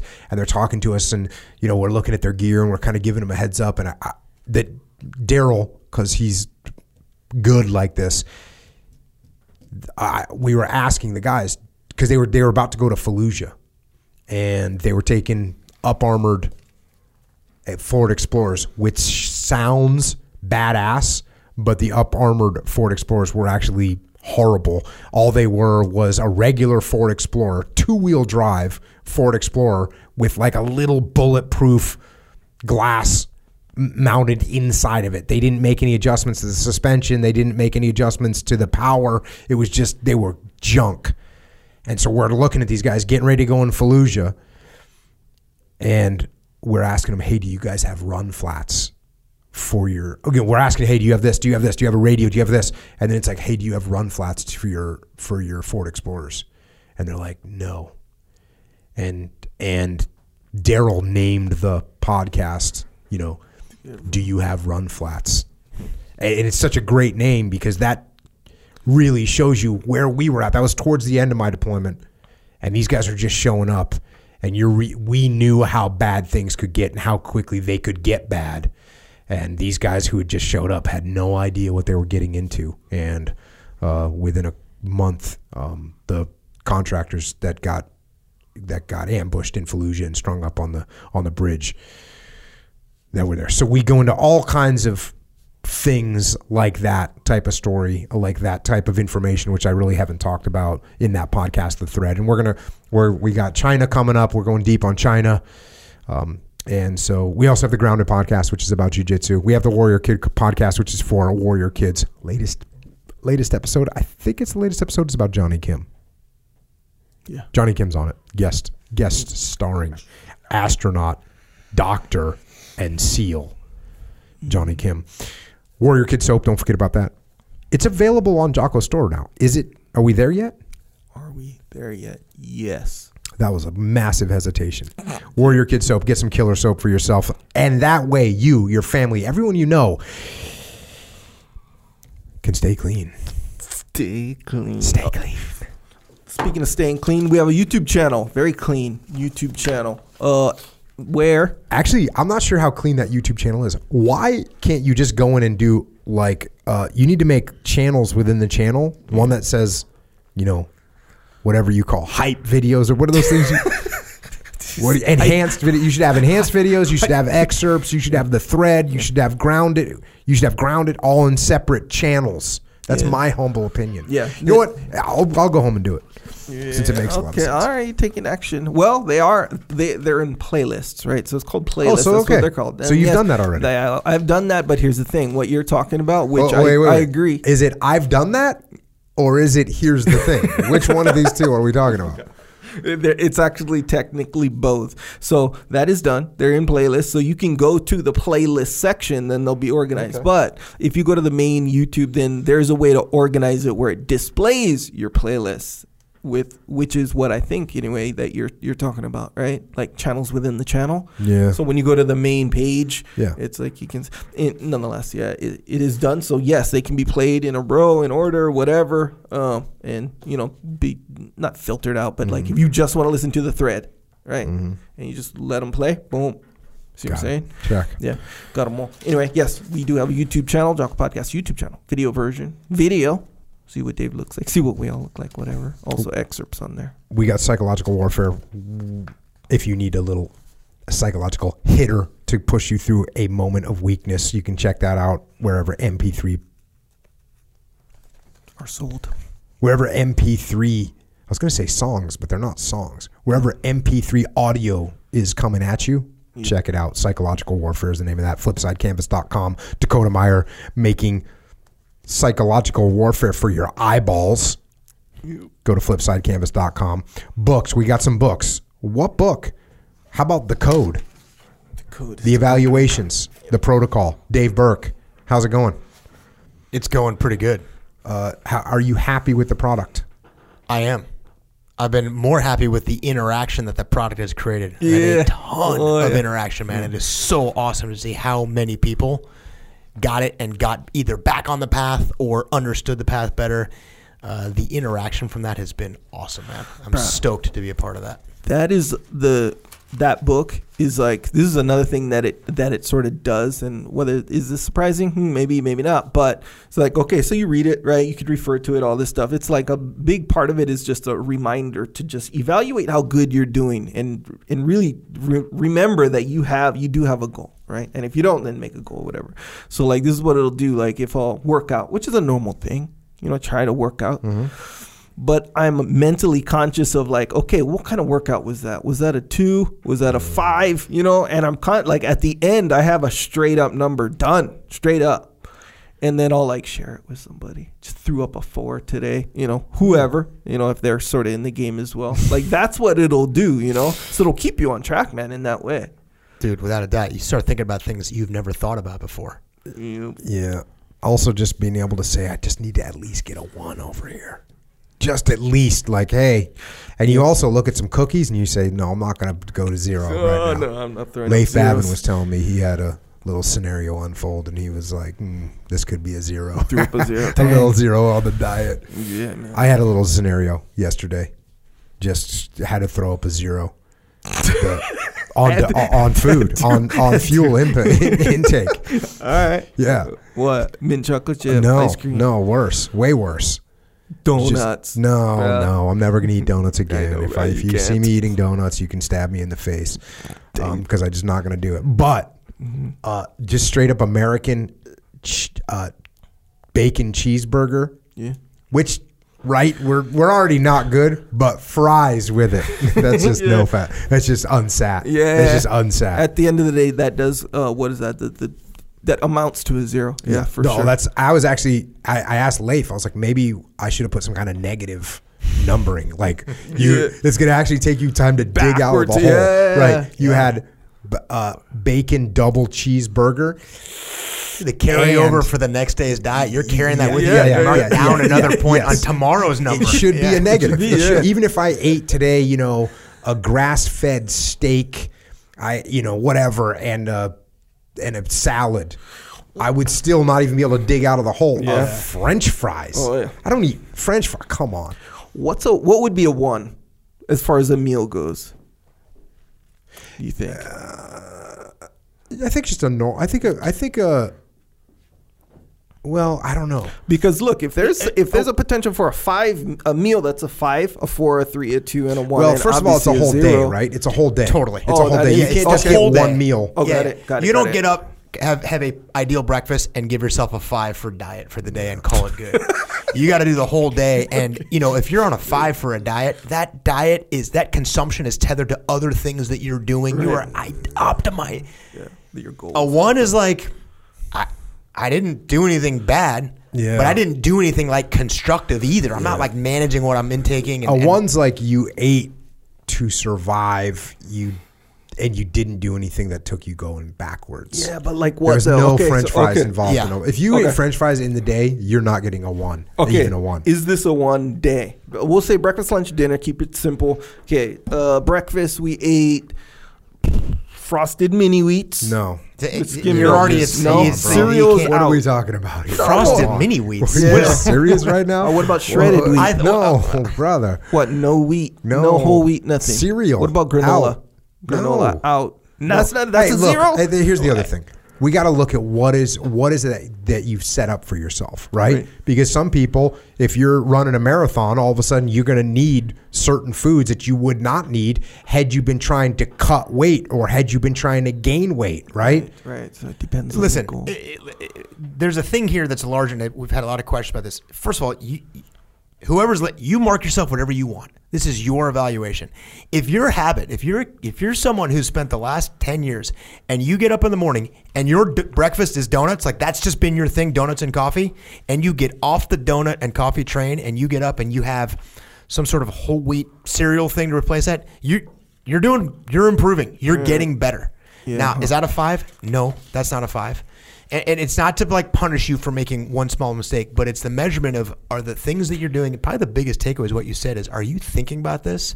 Because if donuts is part of your diet, you are at 0 for nutrition in your life, and you need to get on a path by which that is no longer part of your repertoire. And when you don't do that, you got to account for that. You know what? Why even play around? I have the book right here. Here's the deal. Here's a score of 1. For at the end of the day, you ate everything you're going to eat. Here's the score of 1. Food intake was effective to sustain health, but did not optimize nutrition or participate in health-enhancing program. Got it. Okay. So maybe you had some little granola. Like it sustained you, but it didn't optimize. Right. Yeah. It wasn't. You weren't recovering from the week's Score workout 0 is Monday. Did not eat properly and did not provide any nutritional benefit to perform critical daily tasks. That's your donuts and a pizza. Right? You're getting a 0. Yeah. 5, consumed ideal food intake and maintained perfect adherence to diet or fasting. Got it. Yeah. Every calorie was optimal. What? Gotcha. Every calorie was optimal and nothing was consumed that didn't contribute to health or nutrition, allowing for a sustained peak level of performance throughout the entire day. Okay. No big deal. No big deal. I had an interesting situation to throw out to the crowd here. Happened to me on Saturday night. Mm-hmm. Sweet. So, normal day. Saturday, we're out. It's a good day. Took my kids mountain biking. We had a good day. Mm-hmm. Came back, had a good, I think I grilled. We had a normal dinner. And then we had a little adult little situation at the neighbors. We went to the neighbor's house. We did some social distancing, hanging out. Everything was cool. They're all drinking. I don't drink. I'm hanging out. It's all good. We had a good time. Get home just before midnight.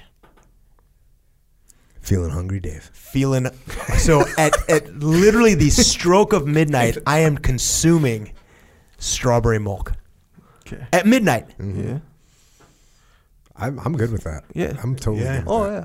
My last meal was way after midnight. I didn't need a meal, but I wanted something that tasted good so bad that That's a good question right there, though. One of the good things about milk. Yes. Check it out. You might feel guilty because it tasted so good, but you're actually in the clear. Yeah, or maybe your tastes so good this cannot be good for me at midnight. Yeah, and the motive too, right? Clear You not. weren't like, hey, I'm on this program. This milk needs to facilitate the program. You're like, hey, I need something that tastes good. Yes. There's the milk. So it's kind of a question. So what is that? Is that like a 2? It has to be something because milk is good for you.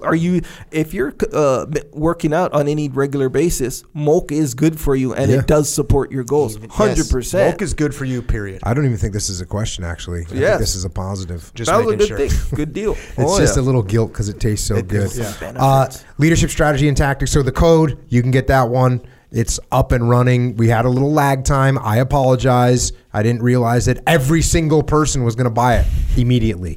We're back up to speed. Sorry about the delay. We also have Leadership Strategy and Tactics Field Manual. We have Way of the Warrior Kid 1, 2, and 3. We have Mikey and the Dragons. We have Discipline Equals Freedom Field Manual. We have Extreme Ownership and the Dichotomy of Leadership. We also have Echelon Front, which is our leadership consultancy where we solve problems through leadership. Go to echelonfront.com for details. A lot of that right now is taking place on EF Online. You heard me reference it a bunch today. Go to efonline.com. If you want to interact with us, check it out. We're on there. We're live. Not just me, but all the instructors at Echelon Front. Different times a day, different subjects. Lots of interaction, Q&A, leadership primer. We talked about that. Immediate action drills. All kinds of stuff going on. efonline.com. Check that out. Muster 2020. Orlando's canceled. Phoenix, Arizona is up next, September 16th and 17th. And then Dallas, Texas, December 3rd and 4th. Check extremeownership.com if you want to come. We canceled an entire muster with 900 people. Some of those people are going to Phoenix and or Dallas. So those are going to sell out earlier than we thought. Get on it earlier if you want to go. And, of course, we have EF Overwatch and EF Legion. If you are in the military, go to eflegion.com and enroll. There's companies that are hiring right now. Even though there's companies that are laying people off and furloughing, there are other companies that are exploding in growth and need people. So go to EF Overwatch and EF Legion. EF Legion is where you can just enroll immediately. EF Overwatch is for companies that are searching for executive position. EF Legion looking for frontline leaders, frontline managers to make things happen.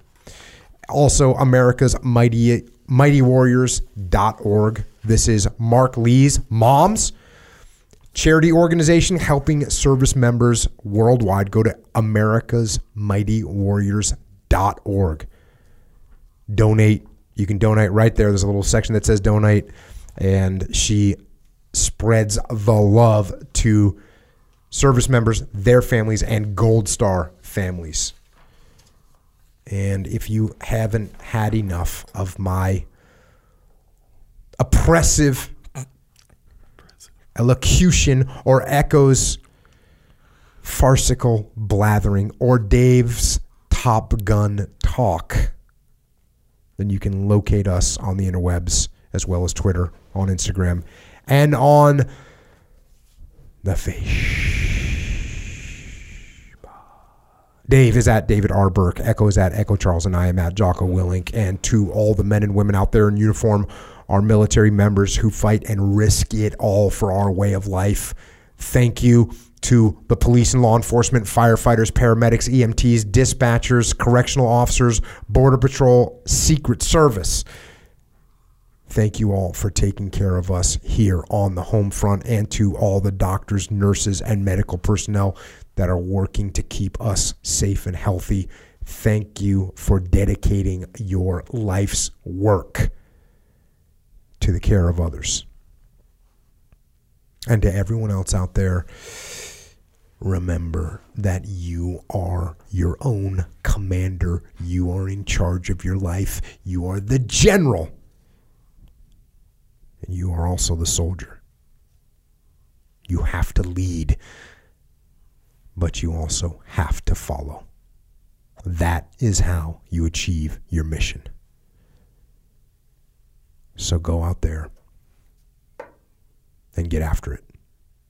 And until next time, this is Dave and Echo and Jocko out.